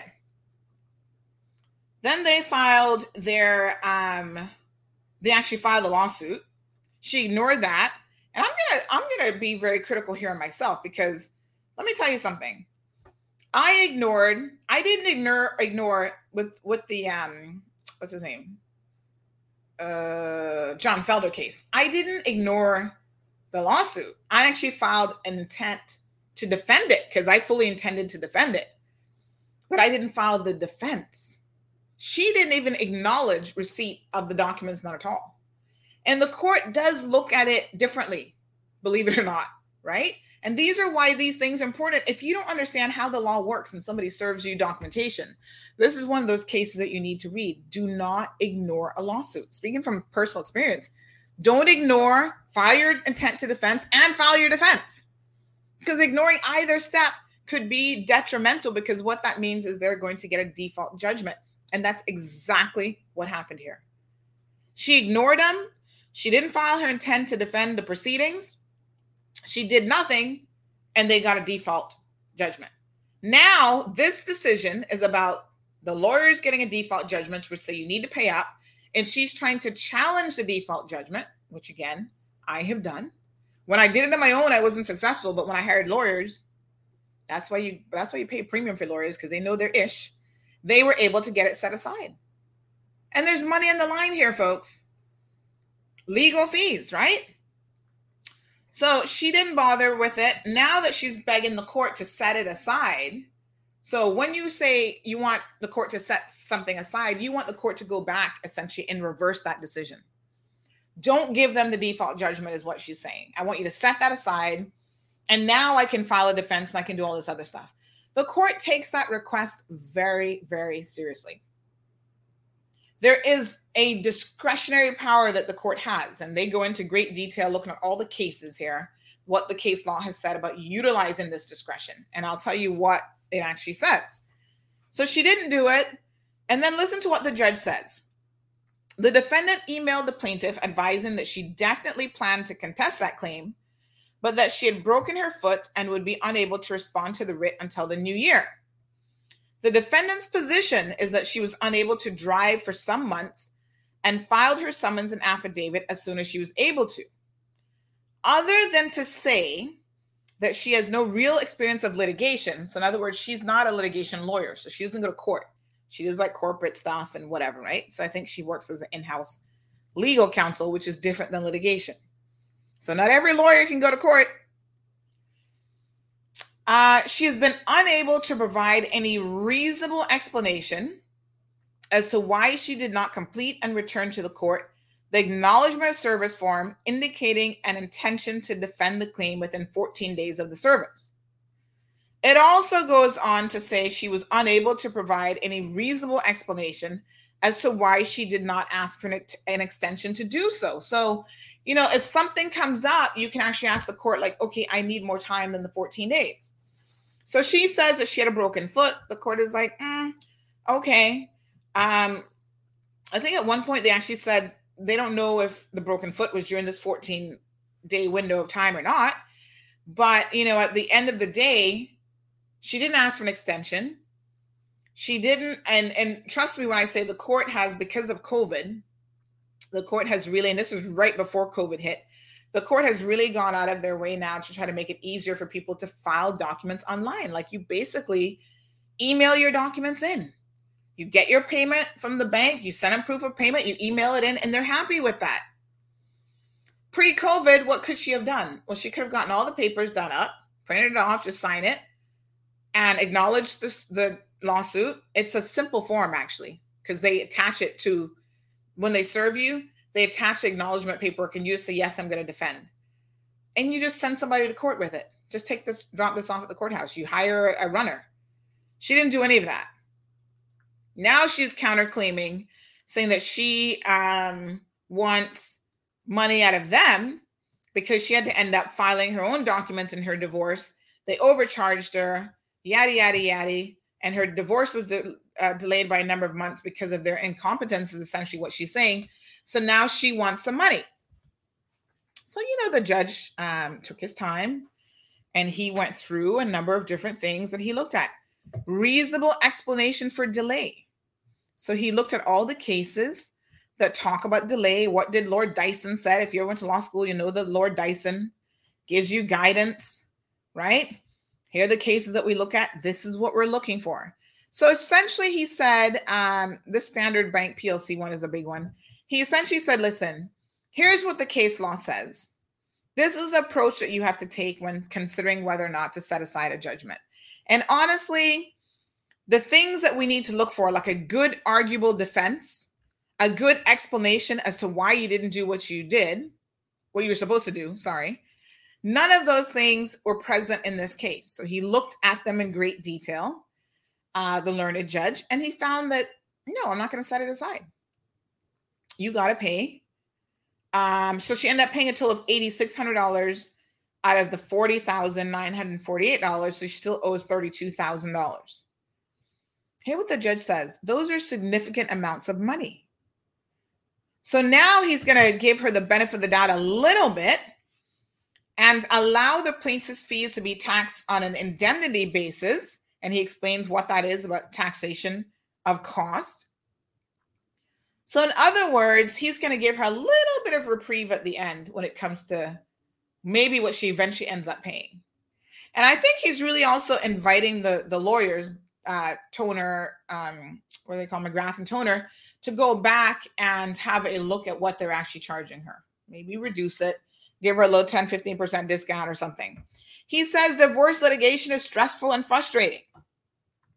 And just because the other party to those proceedings is difficult does not necessarily agree, does not mean that the attorneys are not doing their job properly. So remember now, she's claiming that they're horrible divorce lawyers, that her lawyer was horrible, and that she wasn't getting her bang for money. So the judge says, hold on, let's be fair now. Divorce litigation is stressful, frustrating. And because you're not getting the result from the other party, it doesn't mean that the lawyers are to blame for that. Because trust me, I've seen some people, doesn't matter what lawyer you got, they're not budging. So he said he's not going to set it aside. He's not going to grant that relief to the defendant, but he'll give her a little something in terms of how the costs will be assessed. He says, I also do not accept that there are reasonable explanation for the delay, especially when the defendant criticizes the plaintiff for failing to follow up with the court about the listing of the summons. So she's criticizing them for something that she didn't do. Stick a pin. Let me tell you why this is so important when it comes to reporting. That's exactly what happened to me in my case, except it was the other way around. So Felder's lawyers were criticizing me. That's how they got the default judgment, because I missed that deadline. As it turns out, they themselves had missed the deadline, right? And not only had they missed the deadline, but because I was a litigant person, I didn't realize that they missed the deadline. And they never brought it to the court's attention. In fact, they had their staff sign an affidavit claiming that they served me on a particular day when they didn't do so. Now, some people might call that a lie, right? And it's like, the judge was like, you got to read my case. He's like, we can't let this stand. So you can't hold her to one standard with, okay, you need to do this. The court is very specific, 14 days for acknowledgement of service, 14 days for your defense, right? You can't hold her to these requirements when you yourself missed the deadline, didn't bring it to the court attention, got a default judgment, and you've had months, in fact, well over a year, to bring the error to the court's attention, and you never did so. So there was a question of, were you hiding this from the court so that you could have this default judgment stick? So this whole concept of 14 days, how important is the 14 days, folks? The court is very, very specific. It's important. And unless you have a really good reason, the judge actually goes into talking about her now as the defendant and says she's an officer of the court. Even if she's not an experienced litigation attorney, she's nonetheless a qualified attorney. And to ignore important court deadlines such as this is, in my view, unacceptable. So you see, the importance here is it also matters who you are. So if you're just a run-of-the-mill litigant person, that's one thing. If you are a defendant that is a qualified attorney, the judge is going to expect a little bit more of you as an officer of the court. He also said at the hearing, the defendant was unable to justify exactly when she broke her ankle, and certainly she did not suggest that it happened within the 14-day period provided for the filing of the acknowledgement of service. So it's like, when did it happen and how did it impact that if it didn't happen at that time? Now, here's what's interesting. Once Khadijah saw the story, sometimes you're better off just leaving well enough alone. Why did you have to post this up? There's so many elements of this that make this legally an interesting case and a reportable case for the general public. We don't just have Bobo down from Rockhole reading CMR. We've got lawyers, professionals, other people who read it, law school students, and I'm like, wow, this is a fascinating story. And I can tell you that her story is fascinating because it's been trending very, very well. So here's Khadijah, in-house legal counsel at Sterling Trust. She went to College of Law, she says here. And apparently she has done very well. She was academically, I think she did her articles at Augier. She didn't stay there for very long, but she did do her articles there. And they were singing her praises when they took her on full time. Oh, she got this award with commendation, this, that, and the next thing. So she's supposed to be pretty bright. And then she demonstrates her personality by posting incessantly on CMR. I don't know why this is posted or important, she says. Given the amount of divorce here and where all the information came from. What do you mean where it came from? It came from the judicial website, a publicly accessible website where, well, you pay for a subscription fee, but you can read all these judgments. What do you mean where it came from? I don't know what she meant by that. Then she says, I would have thought I would be pre-informed. Why? Why would you be pre-informed? We are writing a summary, essentially. The story is a summary of the judgment, what the judge said. Do you think every time I cover, what his name is, Mr. Spence, yesterday, Bobo got convicted in court, 6.5 years for arson. Do you think I need to go and talk to him about it? Once you see the judgment, right? Or you read the judgment, you read the case file. Why would I need to talk to, what makes her special that I need to talk to her? I was kind of like, she seems very confused. Now she says, oh, she's vulnerable. Justice is justice and all too common for those that are vulnerable. Well, I'm not quite sure what makes her vulnerable, but okay. And she then says he offered her a remedy. Well, he didn't give you the remedy that you wanted, which was to set aside the judgment. He gave you a little bit of something towards the end, but the judge had some very strong language. He says it was the plaintiff that was left in a lurch, not the defendant.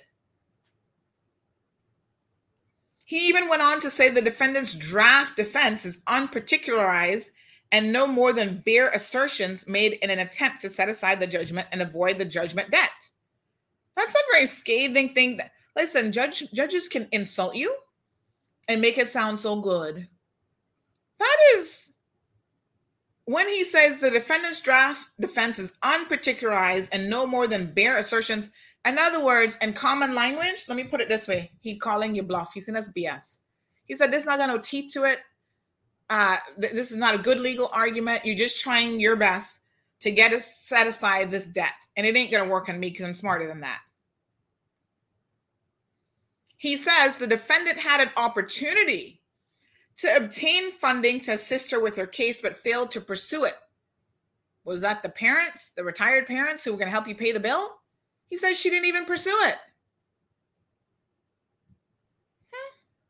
So to get a default judgment set aside, it's a 2-limb test. This judgment says that she failed on both limbs. There's no reasonable explanation for her failure to acknowledge service. And there's no reasonable explanation for the subsequent delay in the proceedings. And she doesn't have a good arguable case even.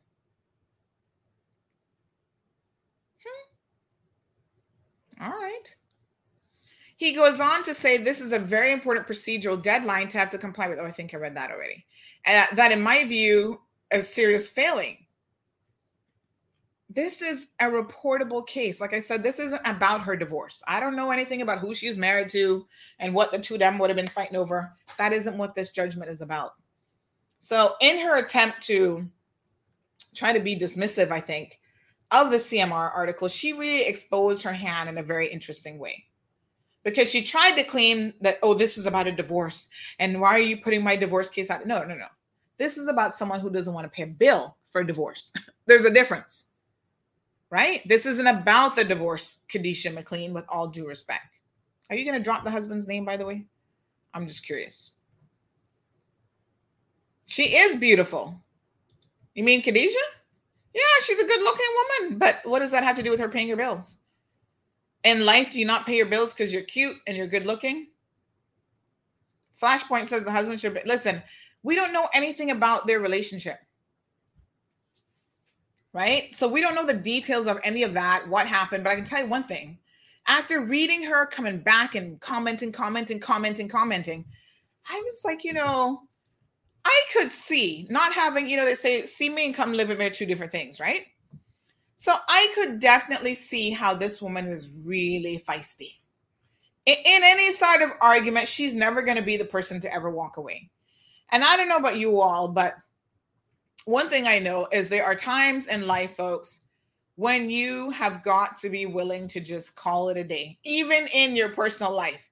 You ever been in an argument with your boyfriend, your girlfriend, your spouse, and to save the bigger thing, right? You just like, you know what? I'm just going to leave this. I'm going to just leave this alone. Not her. She kept coming and kept commenting and making these personal attacks. And I was like, ooh, honey child, I don't know who you married, but he clearly never told you.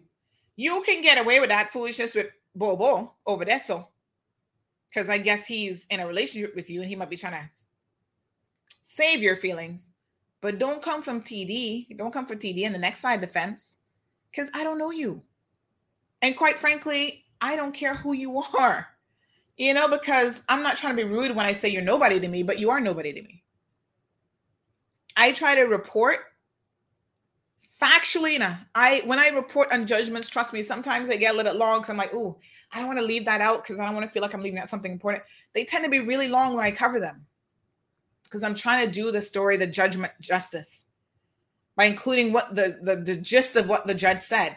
He wrote a 10-page judgment. I can't write a 10-page article. It has to be a summary, but I try to be very careful to toe the line, show what he said. I put in a lot of quotes. Like if you ever read when I do a summary of a judgment, I use quotes. This is what the judge said. This was a key thing of what he said in his decision-making.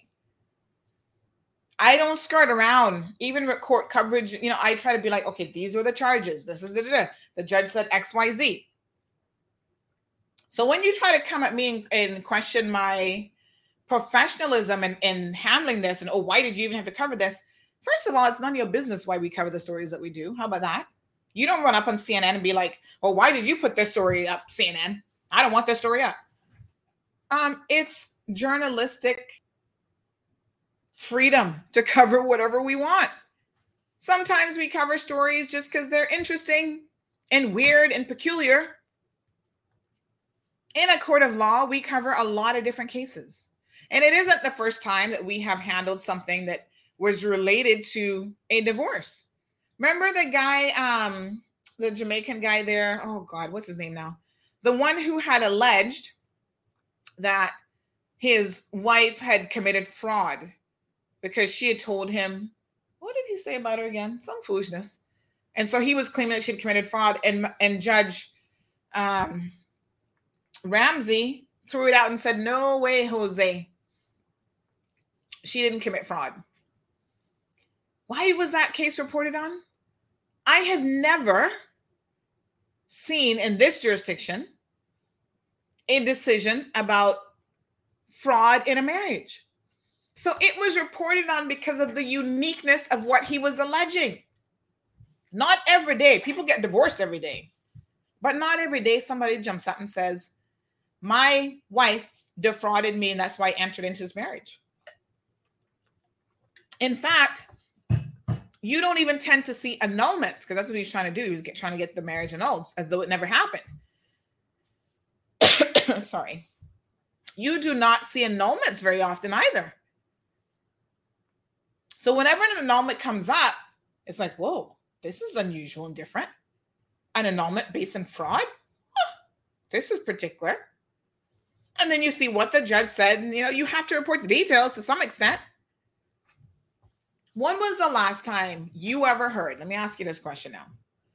When was the last time you ever heard of a lawyer being sued by a law firm? Think about it. I started thinking back and I'm like, I've heard of lawyers trying to sue the law firm, like maybe employment relationships. And even that doesn't happen that often because normally they settle and it never goes to court. I can't think of a decision that I've actually seen where a lawyer was sued by, the lawyer being the client, was sued by a law firm. It just doesn't happen.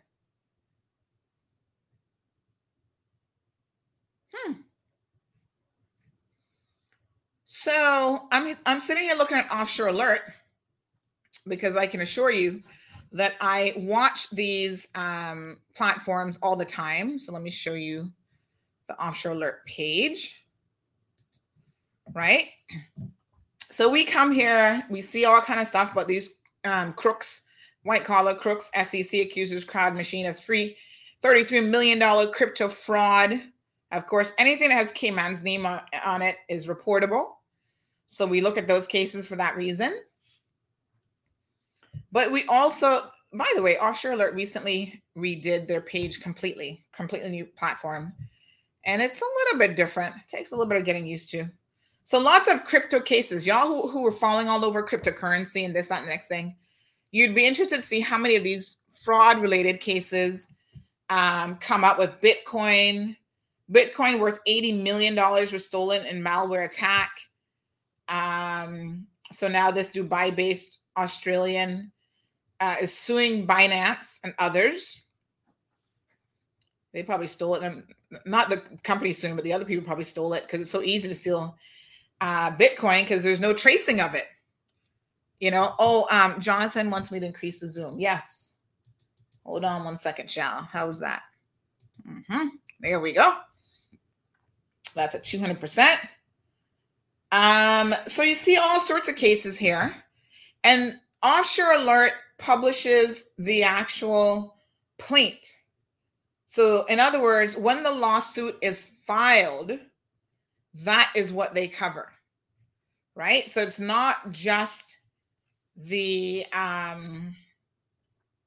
these are mostly like stories like here is writ of summons, damages for $17,500 for non-payment of external audits and those companies, originating application. So the second something is filed, they actually put it up on Offshore Alert. So let me make it full screen. That might actually help as well. So there's lots of very, very interesting cases here, Jonathan. Sometimes I just scroll through them because they are interesting, but you know, we report on a lot of these cases. So I can tell you that these law firms sue people all the time.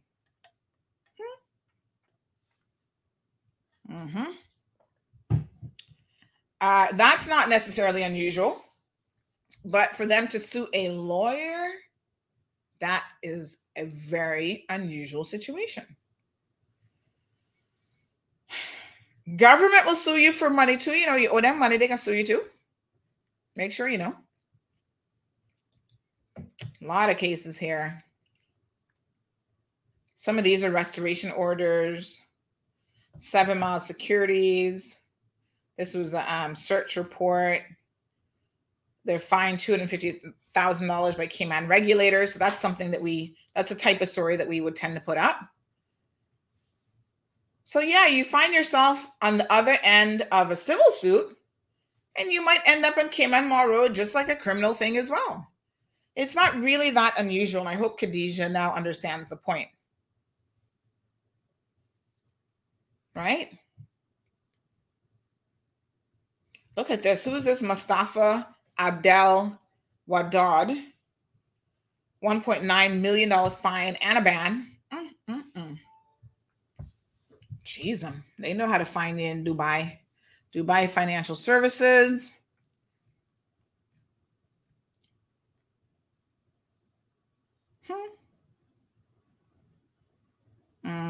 Creditor claiming fraud. But you know, this website, everything that goes to Grand Court, all of the Grand Court cases end up on this website. See, Walker's Law Firm sued by Kuwait Fund. They put it all up here, child. Now, since they've redone the website, Court Cayman Islands, I think they have it listed a little bit differently now. Yeah, so this is everything that's been filed, and just sometimes that other section I think covers like stories and stuff as well. So here's Travers. Here's another example. Travers Thorpe Alberga versus Kurt Scott. So I don't know who Kurt Scott is, but they're suing him. So, oh yes, you need to sign in. You have to have a subscription to these people, child, because they ain't going to let you read their stuff for free. So I have a subscription. Boom. Remember me. Log in. I'll see my little passwords thing there. You're not got to be looking at it. Automatically puts it in. All right. Now we're ready to rock and roll. So we go back to courts, Cayman Islands. We can do BVI, Bermuda. We can look at court all over the world. MLAT. Extradition orders. Okay. So Travers Alberga. So this is another law firm suing somebody. Writ of summons for $1.1 million. Damn. What? And you can click on it and then it opened the case for you. So this is 1.1 million plus interest is in allegedly unpaid legal fees and expenses to Travers Thorpe Alberga, a law firm. Whoa. No, sir. That man owes some money, child. And then this is the writ of summons. See, this is the acknowledgement service that they give you. And all you have to do is tick off. It's literally 4 questions. State your full name. Are you going to contest it? It's actually 3 questions. If the claim against the defendant is for debt or liquidated demand, and he does not intend to contest the proceedings, state if you're going to ask for execution. So that's all Khadijah had to do, actually, was answer these 3 questions, sign it, and send it back to court. And she didn't do that. Travis Scott. I don't know who he is. Is he the skier? I don't know. But isn't he Kurt Scott? I don't know who he is. But that's a lot of money. Of Milton, where is this? Keynes, England? I'm sure we could maybe search him up and see what they were representing him in. So now if he allows that to go to court and there's a decision on it, you better believe we're going to be reporting that. Here's another law firm suing somebody else again. Law firms are good at suing. That's what they do. That's what they do. HSN Chambers are suing Island Restaurants Limited. $55,000. Let's see. This is probably unpaid fees again. That's normally all you owe law firms for, a child. They know. So sometimes they give a bit more. They actually attach the statement of claim in the initial bit. So this company, Island, what is it? Island what? So yeah, engagement letter. Second defendant. Who's the second defendant? Island Restaurants trading as the Green Parrot. Who's the Green Parrot? And Kevin Doyle. So they owe this law firm money, they say. And then they talk about their agreement. They set out different invoicing. And so, yeah, they want their $55,000. It's really not unheard of, to be honest, for law firms. They do it all the time to sue clients. I'm sure I can find another one here shortly, too. I see them all the time. Now, there's different things that can be interesting about them. Sometimes it's the persons involved. Interactive Broadcasting Media. Who's Interactive Broadcasting Media? Versus the Cayman Islands Register of Companies. Interactive Broadcasting and Media Limited. Who's this? Ooh, I think this one went under radar. Interactive Broadcasting Media. Originating application.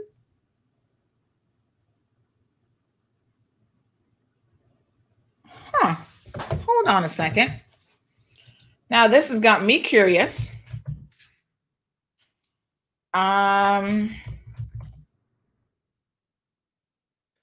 Interactive.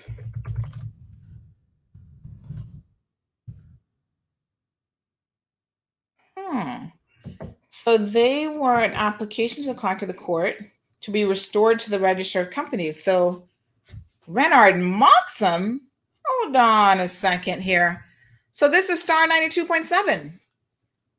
What? Oh, shit. I mean, oh, snaps. They were struck off? Why? Normally you get struck off for non-payment of fees. Huh.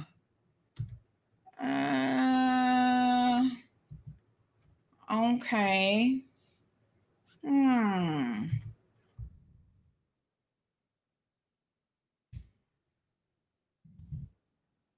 Wow. Very interesting. Huh.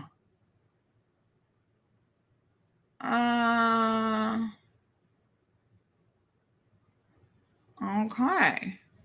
Now that's that's a potential story right there. I'm telling y'all, this is how you find stories. Oh, somebody say, how you missed this one? Lord have mercy. You're right. That's from December. Wow. Interesting. So if you're seeking to be restored, that means you've been operating without being a proper company? Speaking of which, I got to find my annual fees. I got a couple limited companies you got until the first quarter, so I better get that done. But now, thank God, you can do it online, right? So I got to do mine next week. Child, don't be messing with it. And, normally they don't strike you off for like 1 or 2 years. You normally get strike off for not paying fees for like a little while. So that's interesting. Star 92.7 wasn't paying their annual corporate fees. How does that happen? Interesting. Okay. Well, look like CMR needs to do some digging. But yeah, you'll see all kind of interesting stuff here. And trust me, sometimes you do miss it. It happens. Caribland Holdings Limited, that was a restoration application, deferred dissolution petition. Rum Company Limited, restoration. Which rum company is this? Is this Tortuga? Which rum company is this?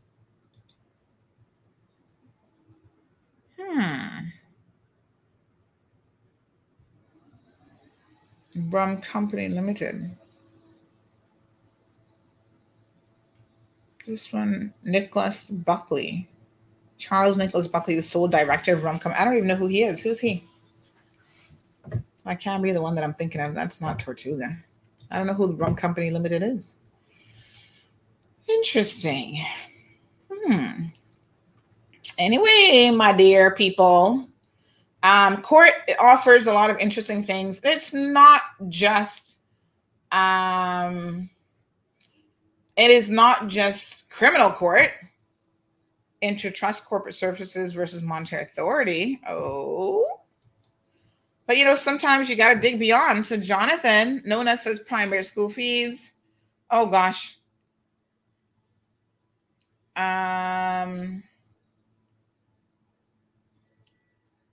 No. Well, I'll go back and double check it. But the primary school fees, I just looked at them and they were not... you need to add in all the other stuff as well. And the monthly, like I said, was like $500 more a month. That's not double per month. Travis Scott is that singer. No, but that's not who that is.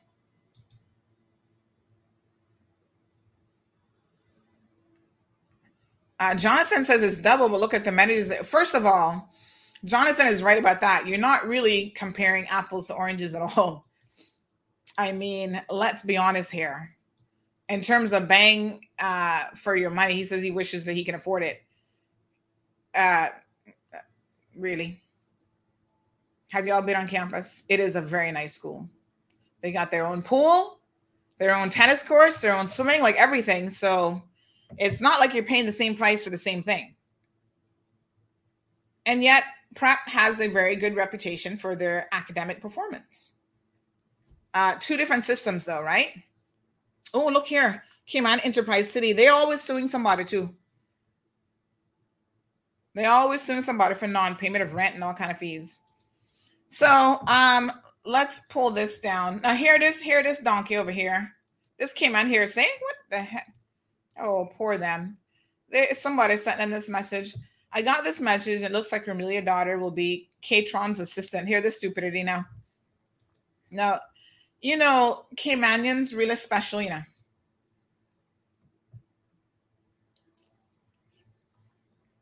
I hear Sandra going to 89.9. Hear the stupidity. Radio station. Her assistant got government job. Cece. Sherry Ann and Graham is part of her clan. Real mafia. They're so stupid. Is that from Mario? Because he's as dumb as they come when it comes to these conspiracy theories. First of all, 89.9 is a government-owned radio station. And if you were half paying attention, you would know Bobo is 89.1. So let's get it right. Bobo is 89.1. Has nothing to do with the Cayman's government. In fact, it is a DMS radio station. I don't know nothing about Graham or Cece being on radio or anybody else. Now, this is the kind of thing that certain people who are upset because they can't get on radio would be trying to perpetrate. I'm not paying you any mind over there in your little corner. You getting salty for no reason. 89.1, folks. Everybody remember the frequency. It is coming. Now, some of y'all upset and all in your feelings because we're going to be in radio. My tweet, your expectations in life are awfully low. Woo! You can get it too if you just work hard. Work hard, know a thing or two about what you're supposed to be about and what you're doing. Just getting in front of a phone camera and talking pure BS all day, that's not it. That isn't, believe it or not, what I do. I do so much more than that. In fact, where's my schedule today? I got meetings with at least 2 clients today, 2 potential clients that I will now go to and do proper presentations to. Do you know how to do a presentation over there, Mario? I'm just curious. I'm not business about you. Leave people alone. Stop circulating these fake rumors and fake lies. Y'all are so salty about the fact that the progressives didn't get back in. Here what they call us, Cayman Mafia rules. Well, call us whatever you want, honey child. We really are not bothered. Sticks and stones. Oh, they can't take the hot topics. Yesterday's show was really hot. So let me just wrap up. Jamelia says, when was Cece your assistant? Child, I don't even know where they get these solutions from. Yeah, they love her name and they love my name and they just salty, salty, salty. Poor them.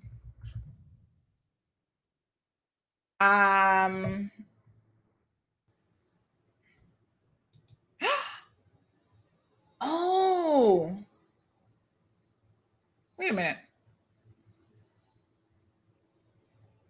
Oh, I missed that case. Somebody else pointing out another case I missed.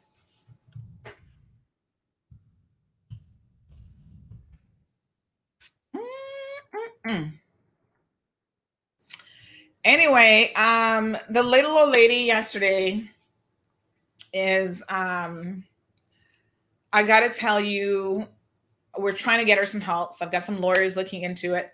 Here is what we now know in terms of development since yesterday. You know how Patrick is saying his name and somebody else's name, whatever, on the property? The only name on the property right now is the 85-year-old ex-wife. How that happened, because it went from the husband's name to her name, is a mystery. And this is where we think Miss Cecile has been hoodwinked into signing something that she should not have signed.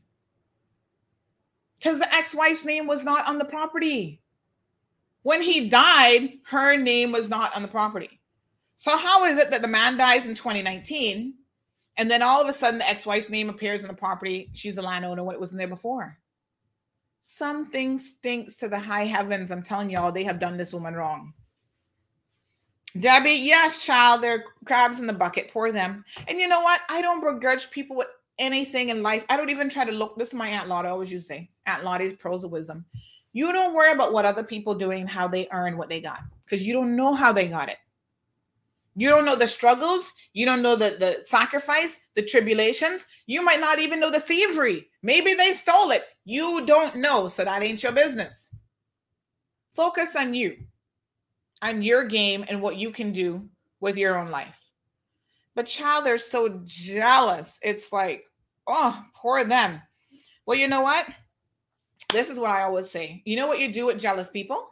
Woo! Honey, here's the magic formula. You keep striving and you keep doing better, because all they're gonna do is get more and more jealous up in their little corner. Make them jealous, y'all. Do your best every day. Get up and on your hustle. You see, they don't know nothing about hustling. They want everything to be dropped in their lap, because that's how they've been getting it. You know how good it feels when you've worked for something and you can finally be like, check it off. I've accomplished this, this, and this. Remember when CMR started? We coming up on our 5th anniversary. Oh, CMR is a joke. This and that. The only people now that call CMR jokes is the likes of Mario, because he's Cayman's biggest joke, and the likes of what's the next one name? George E. Banks. That's because we just called you out on being a sexual predator, and you won't leave people alone. So last night in his Newlands group, that fake news, they're such a joke. Because we had said this incident happened in North Sand Estates, and not no fake news. Because when we make a statement like that, we're 100% certain of what we're talking about, folks. But poor old George, he thinks that he can deflect his issues on us by calling us fake news, but we're not bothered by you calling us fake news. Thank you, George. Because if your standards in life is anything, we wouldn't want you to be reading us, none at all. If we could choose who reads CMR, you wouldn't be on the list, friend, because you got issues. You better try and sort yourself out. But people don't like get called out, Miss Lily. You know how it go, honey chill. But 2022, oh my God, I am so feeling this year. Oh, we are shooting for the stars and beyond. The CMR Daily Buzz doing very well. So yesterday I walked into Kirk office. I was actually looking for some equipment, like a little desktop, little desktop things where you can put, because I got several pieces of equipment now that I need to put here for my radio, So I have this stand here, which is raise it up and down. So when I'm standing, I can raise that, whatever. So I was looking for something now to put my Rodecaster Pro that's coming. I've got my, what is that little device? A Stream Deck. I've got equipment, right? So I said, let me go into Kirk office and see what they got. I'm glad I went, because I think I might have found the perfect solution. I need to make a little bit of space in the desk, but I think it's going to work. Anyway, I walk in there with this mask on. You got to wear your mask. And this lady, I don't know where she's from. She's probably not Caymanian. She sounded like maybe she was Canadian or American or something. She's like, oh my God, Miss Sandy, I love you. And I was like, okay, thank you. It's always so weird. She's like, can I just tell you, I was talking to my husband and we love your show and and we love the makeup. The makeup is my little filter. Thank you. I'm glad you like it. And she says, and we are loving the daily news briefs, because a lot of times we don't have time to be going and reading stuff. So now we can watch 5, 10, 15 minutes worth of news and we love it. And I was like, oh, wow, thank you so much. So I sent a little message to my team, Misha, Kevin, and Renee, because Renee does a little Caribbean section. And I said, hey, I was in the store today and I got some positive feedback. I just want to pass it on because this is a team effort. Thank you guys so much for working so hard to pull this all together. And Misha has been doing amazing. Can I get a round of applause for Misha? Seriously, her in a short space of time, I don't hear that Indian accent no more, child, because I was like, we need to downplay that a little bit. That gone. Misha has been doing fantastic. And you know what? It's learning. It's all about willing to learn and put it into action. What is this? My daughter and I watch this cartoon thing, and it says, don't think, just do. Not don't think. Don't something. So in other words, sometimes you get all caught up in the process. Just do it. Just get it done. And I said to Misha, some words, you don't know how to pronounce or whatever. Thank God for modern technology. If it's a Caymanian name and she's not sure, I'm like, honey, call me. I might not always get it right, but if I don't know, I ask another Caymanian, like, how this name pronounced, how do we say this word, whatever. And she's been doing a fantastic job. She's so pretty. Is she not the prettiest little thing? Somebody saw her over the weekend at Marlon's birthday thing. They're like, oh, I thought she was overseas. I'm like, no. She's right here in the Cayman Islands. She is married to Caymanian, and she has a little Caymanian baby that's the cutest little thing in the world. So, yes, I'm all about supporting locals. Now, she mightn't have been born in Cayman, but she's now one of us, child. She got her Caymanian husband. And, she's respectful. with it as well.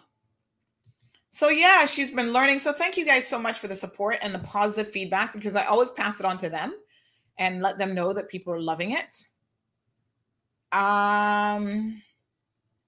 So Nona going hard for prep school. Nobody's saying, Nona, you could be 100% right on that, but the fact still remains.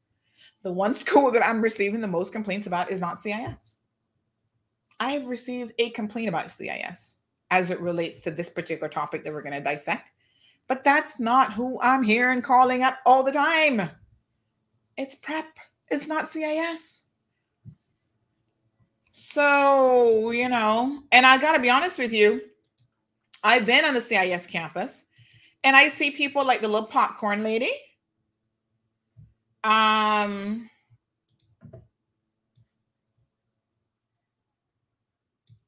Who,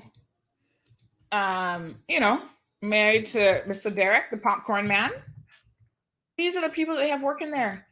At the front desk, they have a Caymanian, a local person working at CIS. I'm not saying that any of these schools are perfect and they don't have issues. They all have issues that they probably need to address in terms of inclusion and whatever. But I saw a lot of local faces, maybe not a lot. I won't use the term a lot, but I saw local faces, even in terms of the staff and the administration staff at CIS. So, whatever it is. Lily says your lady reminds me of the Gravitas reporter. Who's that? I don't know who that is. But yeah, she's doing a fantastic job. And there's so much more. I know at first people are like, oh, well, can't you just get a Caymanian to read the news? It's so much more to that. I'm going to put Kevin on the hook a little bit here. I said to him the other day, we need to start stepping up with sports, right? Because I feel like CMR doesn't really cover a whole lot of sports. We cover like, oh, a Caymanian made the Masters. Now that is big news. But, we don't really cover like all the local sports. I wish y'all would send us more sports content because we'd love to put it up. But I kind of feel like we need somebody to read the sports news. And I was like, Kevin, would you be interested? He's like, ooh, Sandy, I don't really know anything about sports. Like, I'm not the sports guy like that. And people think it's just about reading. It's more than that. You got to go out there, get the information, dig it up, put it together, script it, da-da-da-da. And now Misha, a month in, is doing her own scripts. Sometimes she still asks me to look them over and I'll tweak them a little bit for her. But she's learning about how to script for news. And the type of news that we're doing news briefs. So we're not going into a lot of terrible detail. It's not a 5-minute report on one story. It's a news brief, and that is different. So now she's doing all that, and she's the one who's rendering and putting the video clips together, picking the pictures. She's doing it all. So y'all don't know what goes on behind the scenes. Oh, thank you. Yes, I don't know who Gravitas is, but yeah, send it to me. I'm interested. So I think she's doing a fantastic job. Renee does a lot of writing for the website. And Renee I don't have to chase behind Renee because y'all know I hate to chase behind people. The only person I want to chase behind is my 5-year-old. And that's because she's 5 years old. And she needs me to chase behind her. But even as she gets older, I ain't going to be chasing her either. She knows what's expected and what she got to do. Adults, folks, that's what it's all about. So, thank you guys so much for tuning in today. Again, our condolences being extended to any Caymanian family, but this particular family that is in a lot of pain today. We wish we could undo. You ever wish you could go back in time and just undo stuff? We wish we could take your pain away. We wish we could undo what happened yesterday. Trust me, if I had a magic wand and that was possible, there's so many things I'd undo for other people, not even for myself, But then I kind of feel like we never probably learned much in life if we were able to undo everything that felt bad or was hurtful to us, right? Unfortunately, we can't live these perfect lives.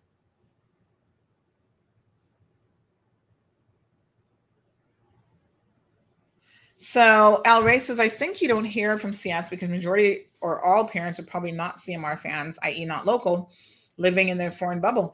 I don't think so, Al Ray, because I've heard a story. Like I said, I'm aware of a story. So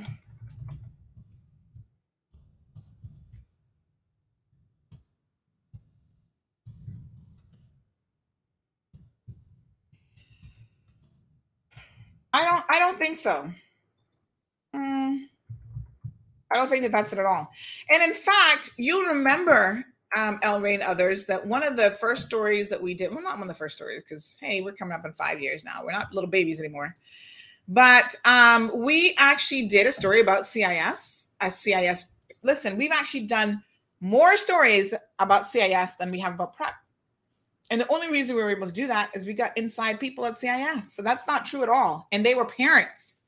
So y'all think expats not reading CMR, you'd be woefully mistaken, child. A lot of the people who approach me are rich people. Even my dentist, child. Dr. Ironstone, he's one of the biggest fans of CMR. He's like, oh, I love CMR. I'm like, you do? He's like, yes, girl. So remember the one with Kathy Williams and the underage drinking? How do you think we got all the details of that story? How we knew so much? Parents and their kids. William squared. You can't get much more snobby and pretentious than them, I suppose. But let me remind you all, we had the goods. See here, privilege in Cayman, teen overdoses. That was June of 2019. And then a parent wrote an editorial for us. Yep. Ooh, look at Jason Howard. Ooh. Remember the teacher who had an OnlyFans account? That was CIS. And we got the, involved in a sex scandal. So CIS took care of that pronto. So we got the very email and the very letter that they sent out. How could we have gotten that if parents not in contact with us? I don't know. I'm just telling y'all, you'd be surprised who is listening, paying attention to CMR, who reads CMR, and who's sharing information. People who share information with us, folks, run the gamut. They really, really do. So do these schools need to be more inclusive? Of course they do. They all need to be more inclusive as far as I'm concerned. But once again, parents, for not just now, but for many, many years, are having an issue. So what do you think makes more sense? Oh, yes, accept some of our colored students, some of our local students, and then treat them so poorly that they become suicidal, that they have mental health issues, that other people are telling you you're paying money at PrEP to have your child being tortured, and the administration refuses to accept it or do anything about it. Trying to compare them to CIS or any other school doesn't really cut it. That's not the kind of excuse that I'm looking for. You know what I'm saying? Even if you only had 5 students at CIS and they're actually having a good experience and they're integrating well, how does that address what's happening over at PrEP? So this deflection, Nona, I wanted to focus on CIS. I'm not sure how that gets us anywhere with PrEP. The other day I was at somewhere in Cayman Bay. I can't remember where. Somewhere. And I saw these 2 young ladies come over because, sometimes because CIS is right there, they walk over for like their lunch breaks or whatever. And I saw these 2 kids in their uniform. One was black girl, the other girl was a white girl, whatever. And they were talking and enjoying each other's company and talking about God knows what, whatever things little teenagers, good girls talk about. And I thought to myself, this is so nice to see just everybody being inclusive. Blake from 106, his son goes to CIS, and he was showing me the other day. Actually, he showed me a photo. Let me see if I can show this, because I think y'all are underestimating how many people at CIS are diverse. But anyway, he sent me a little picture of his son, saying that his son, they had, oh yes, here it is. I'm going to show you all this. So they were, they had a little, I don't think he'll mind this, but they had a little dress up day at school. And this was him, his little son, Caucasian kid, walking hand in hand with a little girl of color. And he said he loved this because the Caribbean has people of all shades and colors and, textures and everything else. And this is at CIS, by the way. They had their little Halloween party at school. And you can see one of the, I guess, I don't know if she's a teacher's aide behind holding a little girl's hand. She's obviously a person of color. You can see part of her leg. And look at the two of them just holding hands. Children don't know anything about color and textures and all this kind of stuff. We teach them, folks, to look at the differences from people and to judge people differently based on that. And how you react to a situation is indicative of how you really feel, right? So when a child comes to you and says, another child has called me the N-word, and you're like, oh, you're being too sensitive. That, to me, says volumes. And it should never be, that kind of thing should never be acceptable anywhere, especially in schools. Bink said the average Black parent can't afford to go to CIS, and I don't think that's true. I don't think that's true at all. Let me give you a perfect example. We were talking about finances earlier in the show. $25,000 a year. Let's round it up for your child's education. Some of y'all rolling around in $50,000, $60,000 cars or $80,000 cars. And you're paying the equivalent of your child's tuition in a car payment, high interest car payment every single month. Y'all just don't want to invest in your children. You think, oh, government school is fine. And I'm not saying that there's anything wrong with government school. But then when you have to start filing police reports because your kids are getting physically ganged up on, and you have to put them in self-defense classes that you then have to pay for, karate classes that you have to pay for, you can afford to take your children to Miami shopping. You drop 10 grand on a shopping trip. You don't even blink an eye. Binks, it's not about what you can afford when it comes to your children's education. It's that most of you don't put a value or price in education because you're so used to getting it free. How many of y'all can afford school lunches, but you're like, oh, yeah, school lunch is free. That's great. Well, nothing in this world is free, honey. Government paying for it, yes. But that will be coming back to you in some other way. We all pay for it. So it's not a matter of what parents can afford to do with their children. The vast majority of parents, if they wanted to, could afford a $25,000 per annum education. But they don't want that. They don't even want to buy notebooks for their children. They want everything for free. And going through life with that type of mentality, wanting everything for free, never really works out well for most of us. When you start to put value on something, and yes, it's going to cost you this, you're like, wow, I got to budget, going to work hard, going to focus on giving my kids a quality education, smaller classrooms. What are some of the things that you pay for? Smaller classroom sizes, a bit more diversity. A lot of parents don't want to send their kids to government school because the only people they're going to get exposed to are other Caymanians. That's fine, but in the real world, they got to work with everybody. There's no workplace that you can go to that is going to be all Caymanians with the exception of, not even government anymore. Immigration, mostly.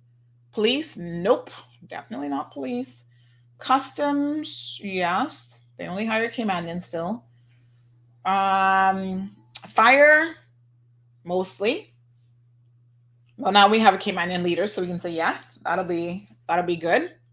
Who else? Where else might they go and only say Caymanian? That's about it. Exposing your children to experiences in life, sports. Remember Alric Lindsay? I always thought Alric's story was really interesting about how he got a scholarship to go to university and all this kind of stuff because he played squash. Squash isn't typically a Black person sport. But you know what? They're like, oh yeah, you look like you could be good at squash. Okay. And he did it, and he was, I guess, decent enough at it. But more importantly, it gave him access to so-called people on the other side of the tracks. not from Windsor Park. And they're like, wow, this kid, I talked to him. He's got his head on straight. He has potential. When he walks into our accounting firm for a scholarship, yeah, we're going to give him a scholarship. And that's how he got his scholarship. If we all want to live in our little cubby holes, right? I only am going to have Caymanian friends. And I'm only going to hang out with Caymanian people. And I don't want any white people in my life. I don't want any foreign people in my life. That, to me, that doesn't really make any sense. When I went to the US, my biggest struggle as a 8-year-old, 9-year-old, was trying to all of a sudden integrate with people that I was like, who are these people? Like, I don't know what this, they didn't even understand me. They're like, what foreign language are you speaking? And me and my little Caymanian accent as a little 9-year-old, I was like, what? Foreign language? It was sink or, what do you call it? Sink or swim, literally in a new cultural norm, a new environment. And I had to pick up very, very quickly to be able to survive because it ain't for everybody. But that diversification, even at a relatively early age, and in the US, they force it on you because my aunt lived in a predominantly African-American neighborhood.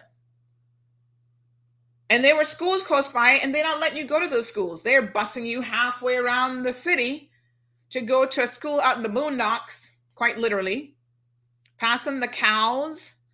We would drive so far into Riverdale. I mean, God, I'd be falling asleep by the time I got to school. I saw the cows and all kind of other animals and the farm animals and da-da-da-da. And you go out into these areas, all my teachers were pretty much white. They were not people of color. But they were forcing integration because the US has had a problem with this for a minute. And sometimes you have to force integration. So Debbie's comment says that her niece has been introduced to more of a diverse environment and she's thriving. And there are kids that will thrive.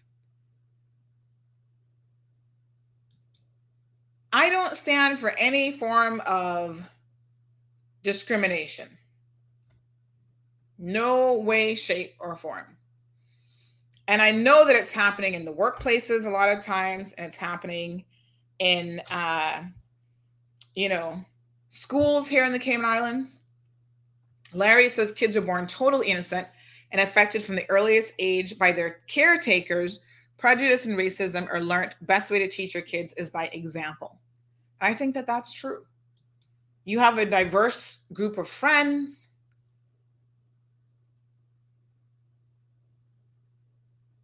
Even when you travel, I think you extend your experiences by traveling to foreign places and you see different people, you see different ways of life. I think all of that is really, really important. So Bink says she has a $5,000 car, don't own a house, can barely buy groceries, but I do it all myself. So I'm just talking from my own experience with single parent. Yeah. I mean, without a doubt, not everyone, and it doesn't matter whether you're Caymanian or not. There are other people here too who come in and they're making $1,200 a month as a salary. If they have a child, they have to send their child back home. They have to be separated from their child because their child can't stay here and can't go to government school. And they can't afford to send their child to government school, to a private school anyway, much less CIS. So absolutely, I'm not saying that anybody can afford private school on minimum wage.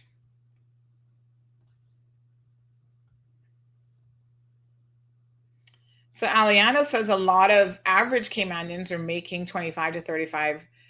Most women are single parents. Lots of men are very hands-off. And you see, this now is where I want to talk about, because yesterday we were talking about this. As individuals, we all need to be making some better decisions. Now, don't get insulted, because y'all like to get all up in your feelings when I talk about single parenthood. Every woman who has been out there, and all y'all have been, none of y'all are no virgins, listen to the show most likely. You know that you have a choice of what you want to do with your body. Okay? And so I don't believe in telling people not to have sex. I'm like, you know what? Knock yourself out. Have as much sex as you want. But single parenthood is a tough life. I know, not from experience, because I didn't do it myself, but my mother was a single parent. And I saw what she went through. And I look at her and go, why did you have 8 children? I guess I shouldn't really ask the question because I was number 8, right? So if she didn't have 8 children, I wouldn't be. But still, I do ask the question because it don't make no sense. And this is one of the reasons why those of us who come from poverty often stay in poverty, because we make the same life choices, the same decisions as our parents and their parents before them and their parents before them. One of the guaranteed ways for you to stay, and oh my God, we're so into overtime. Oh shoot, what time is my meeting today? I got to get going, Jill. So that I don't end up in poverty, I got to keep my clients. One of the surefire ways to remain in poverty is to have children you cannot afford. So getting pregnant before you're ready, getting pregnant before you have an education and a more than a minimum wage job. Focus on the things that will help you elevate in life. Having children don't help you elevate. That's why as a 40-year-old, that's when I'm like, okay, I might be ready now. Because I wasn't ready. I wasn't ready emotionally. I didn't have the man. And I'm sorry, but if you can't put a ring on it and you can't commit to the relationship and bring something meaningful for the table, you don't get the privilege of having a baby with me. You might get the privilege of sex. That's a totally different situation. But you don't get the privilege of breeding me. I'm sorry, but it don't go so. And these are the tough decisions that we need to start having with our young people. Why are you having sex with little Bobo over here that not got no sense? He not got no job. He not got nothing to offer you. And he already got 5 children at the age of 25. What makes you think that child number 6 that he having with you going to be any better? I got to tell you one story and then we're going to cut it because I actually do have to go to work. Yesterday, a woman called me. This is the second time she called me now about this man. This no good baby daddy. And she starts telling me all kind of stuff about him. Every time he has the child, they're not married, but she had a baby friend.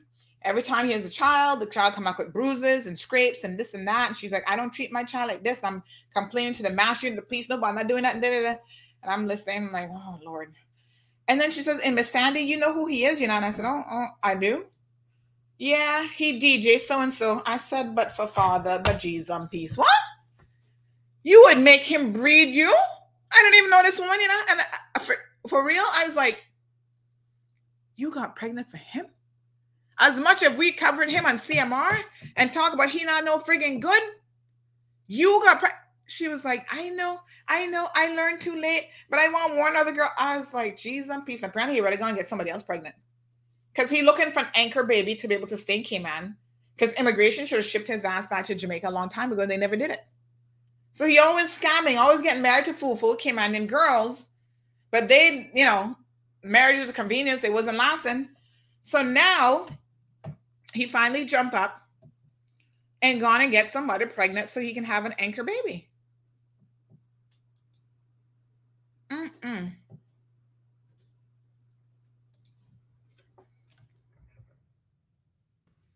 Wow. Y'all need to make some brighter decisions. That's all I can tell you. And your decisions will impact the quality of your life. Seriously. And then you bring children into the mesh, the mix up. Now this poor little girl, this poor little baby, always got bruises and scrapes and whatever. And the court, like, yep, you gotta give him to the child. And he can only afford to pay $100 a month in child support, and they always back and forth. I was like, wow. I know y'all don't like to listen, but sometimes you got to listen. Yes, Natasha, birth control is a woman's friend. If it's cheaper, what? It's a lifesaver. Get the long-term options, y'all. No, sir. Anyway, it is a vicious cycle. And at some point, you've got to make the decision to break the cycle for yourself and your children. Oh, you know who he is, child. You know exactly who he is. Scammer, sexually harassing. And then she's like, oh, he lied to me about his age. And I said, you wasn't reading CMR. Well, I'm pretty sure we told you how old the man was. Because he almost old enough to be my dad. I was like, Mothers, talk to your daughters. Because they don't know. They're growing up too sheltered and too foolish. And y'all need to talk to them about these general wannabe, DJs and promoters who are just here to use people to be able to stay in Cayman. And they'll hump on anything, try and get you pregnant. Kick them off. Have your girls and young men have higher expectations for their lives, because I don't like to see these young men going all over the place breeding girls and not got nothing in life to show for it. They don't even have the time to spend with baby number 12, 11. Come on now. Let's step it up as a community. Anyway, you guys have a wonderful day. We are so blessed. Too blessed to be stressed, regardless of what your situation is. There are things that you can do, folks. You're feeling depressed, you're feeling upset, there's help. We need a 1-800 hotline here in the Cayman Islands that gives you access to overseas professionals. I don't know why we don't have this. I keep hearing excuses, but I don't understand the excuses. I should be able to pick up the phone right now if I'm having a suicidal or depressing moment. Call a toll-free number from the Cayman Islands and speak to somebody. These call centers exist. I've worked at one in the US, so I know that they exist. Why can't we have that option of every single where you go in Cayman, you see a bumper sticker, you see the number plastered, feeling depressed, call 1-800 whatever. And it's not somebody in Cayman who's going to be all up in your business, your family business. It's like proper professional help. I don't care if they're in Miami, New York, whatever. Pay them to take our calls. This would be government. This would be worth it. Somebody's having a stressful moment. You know what I'm saying? Call them for help. Because I always feel like if somebody was there in your most dire moment of need and they were just like able to talk you down, don't do it. Don't do it. There's help. Things will get better. Nothing ever remains the same. So right now you're down and you feel like you can't get any lower. Believe me, brighter is up ahead. Just hang in there. Right? One phone call away. One chat message away. Can we not have therapy by chat messages? Like, I don't know. Like, I just feel like there's so much more that we can do. So someone messaged this morning. I'm going to read this message and then we're going to end the show. This person said, thank you so much for talking about mental health this morning. A lot of people really don't understand the difference between clinical depression and temporary sadness. And there's a huge difference.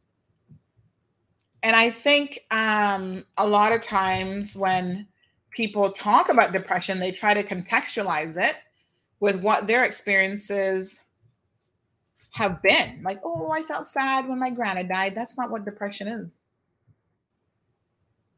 And I suppose this is where we need to try to educate our people more. So I'm going to invite foundations in the program like the Alex Panton Foundation. I'm also going to reach out to Kevin because I know Kevin has a lot of resources with medical professionals in the US. We've seen him do the COVID series. And Kevin, I don't even know if you're listening this morning, but I would like for us to do a mental health series. And I'm going to beg you to do that because it's not like Kevin works for CMR. He just helps us out, right? So I'm going to beg Kevin to look into doing a mental health series. Right? These are some of the things that we can do to help. We all have a role to play in this. When your kids are talking to you, folks, pay attention to your children. Listen to them. Engage with them. I know for me last night when I heard that news, oh my God, I just wanted to hug my daughter, squeeze her just a little bit more before bedtime last night. And my husband's always complaining, when are you going to return back to the matrimonial bed? Because I sleep with my daughter every night because she doesn't feel comfortable sleeping by herself. And it's times like this when I say, you know what? I don't really want to sleep with her till she's 10 years old. God knows. But if I have to, If that's what's going to build her confidence in life, build her self-esteem, she's unsure, she doesn't want to be by herself. She went to East End with me last night to cover the meeting because he was working late and then he had to come and get her. When we got there, she was a bit uncertain, different environment. She's only 5 years old. She's like, Mommy, hold my hand. Because I don't want to get lost. And I'm thinking, I'm at the East End field. Where is there to get lost? But in the mind of a 5-year-old child, she just knows that this place is different. Right? It's weird. It's different. I haven't seen these people before. This is late at night. 7 o'clock. Late at night.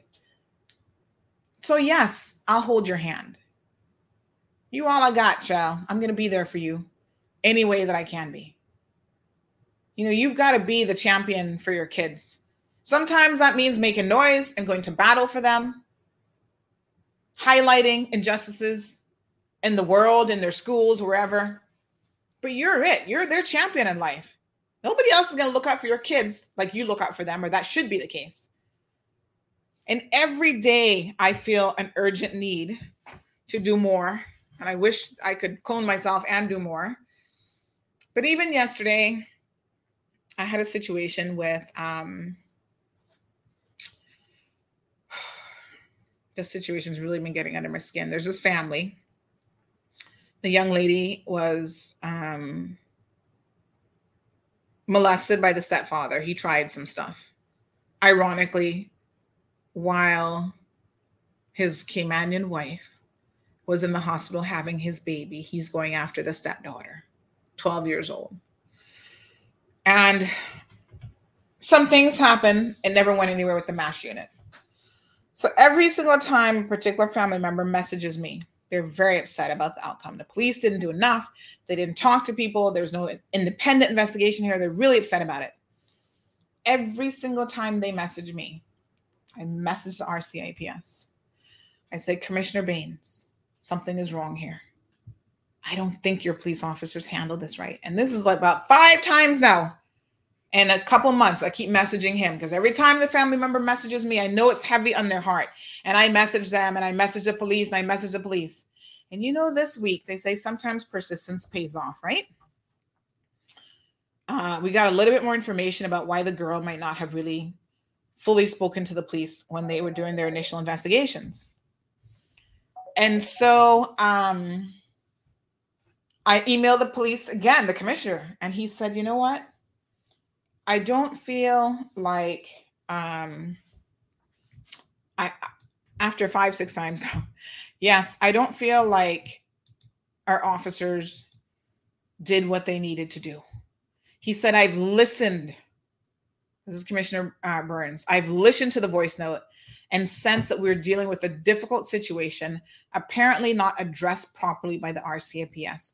Thank you for sharing, and grateful if you could provide me with the contact details of persons my MASH unit need to make contact with, early contact with, to progress or at least review investigations and the risk to the child or young person. Thank you for your assistance. So after number 5 or number 6 times of keep messaging this man about this is an issue, this is an issue, this is an issue, he finally said, I don't think my officers have handled this right. Imagine if we had given up after the first email, nothing happened. Now, I don't know this young lady, but she's a Caymanian. That's all that matters to me. She's a child. That's all that matters. She should feel safe in her home of all places. And if there's a predator in the home, there's absolutely no way that you can feel safe. And so I was so happy yesterday when the commissioner and I was glad to send him that name and number. Yes, please. Have them call. Let's stop these predators, man. So sometimes you have to not only protect your own children, but you have to try to protect other children in the community. And, you know, yesterday I got some amazing messages. That person sent me a voice note and she said, she said, San, I wish I could have 10 of you. It would be such a different world. She said, thank you, thank you, thank you so much. You have no idea. Because this child now is on the verge of becoming a lost teenager because of what happened with her. And she hasn't been able to cope with it. And there has been no justice, no intervention, no help, no nothing.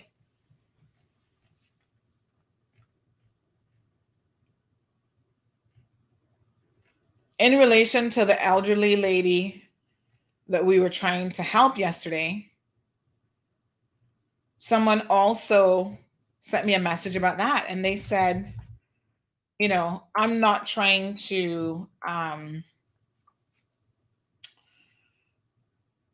you know, I guess, well, how did they word it? I'm trying to see if I can find the message because they worded it in a very interesting way. But basically, they're like, you know, I want to be honest with you because this is what they said. They said, you are a blessing for both Cayman and your parents. They must be so elated to have you as their daughter. This is not flattery, it's reality. Because they felt like I was really trying to get this woman's story out there, not with a view to airing people's dirty laundry. That happened, but with a view to getting her help. Because something is wrong here. Something is wrong with the situation. Right? So now people are reaching out to other agencies, DCFS, the Crisis Center, to see who else can help her. She shouldn't be living in a laundromat with like no clothes, no place to go and shower. She's being taken to the beach to have to get a shower. All this kind of stuff is ridiculous. And so these are some of the injustices that we see in our society that you got to speak up. So yeah, I have a big mouth. Some people listen, some people don't listen. But if it takes using my big mouth and my voice to help other people, then that's what it is. All right. Folks, we've got to talk about prison because I understand the prisoners are under some serious stress because they tried to reach out, because they did reach out to me. They're punishing them now. We're going to talk a little bit about that. So maybe we'll do that on tomorrow's program and anything else topical that's going on. You guys have a wonderful day. I got to get to work for real now, and I'll see you guys tomorrow.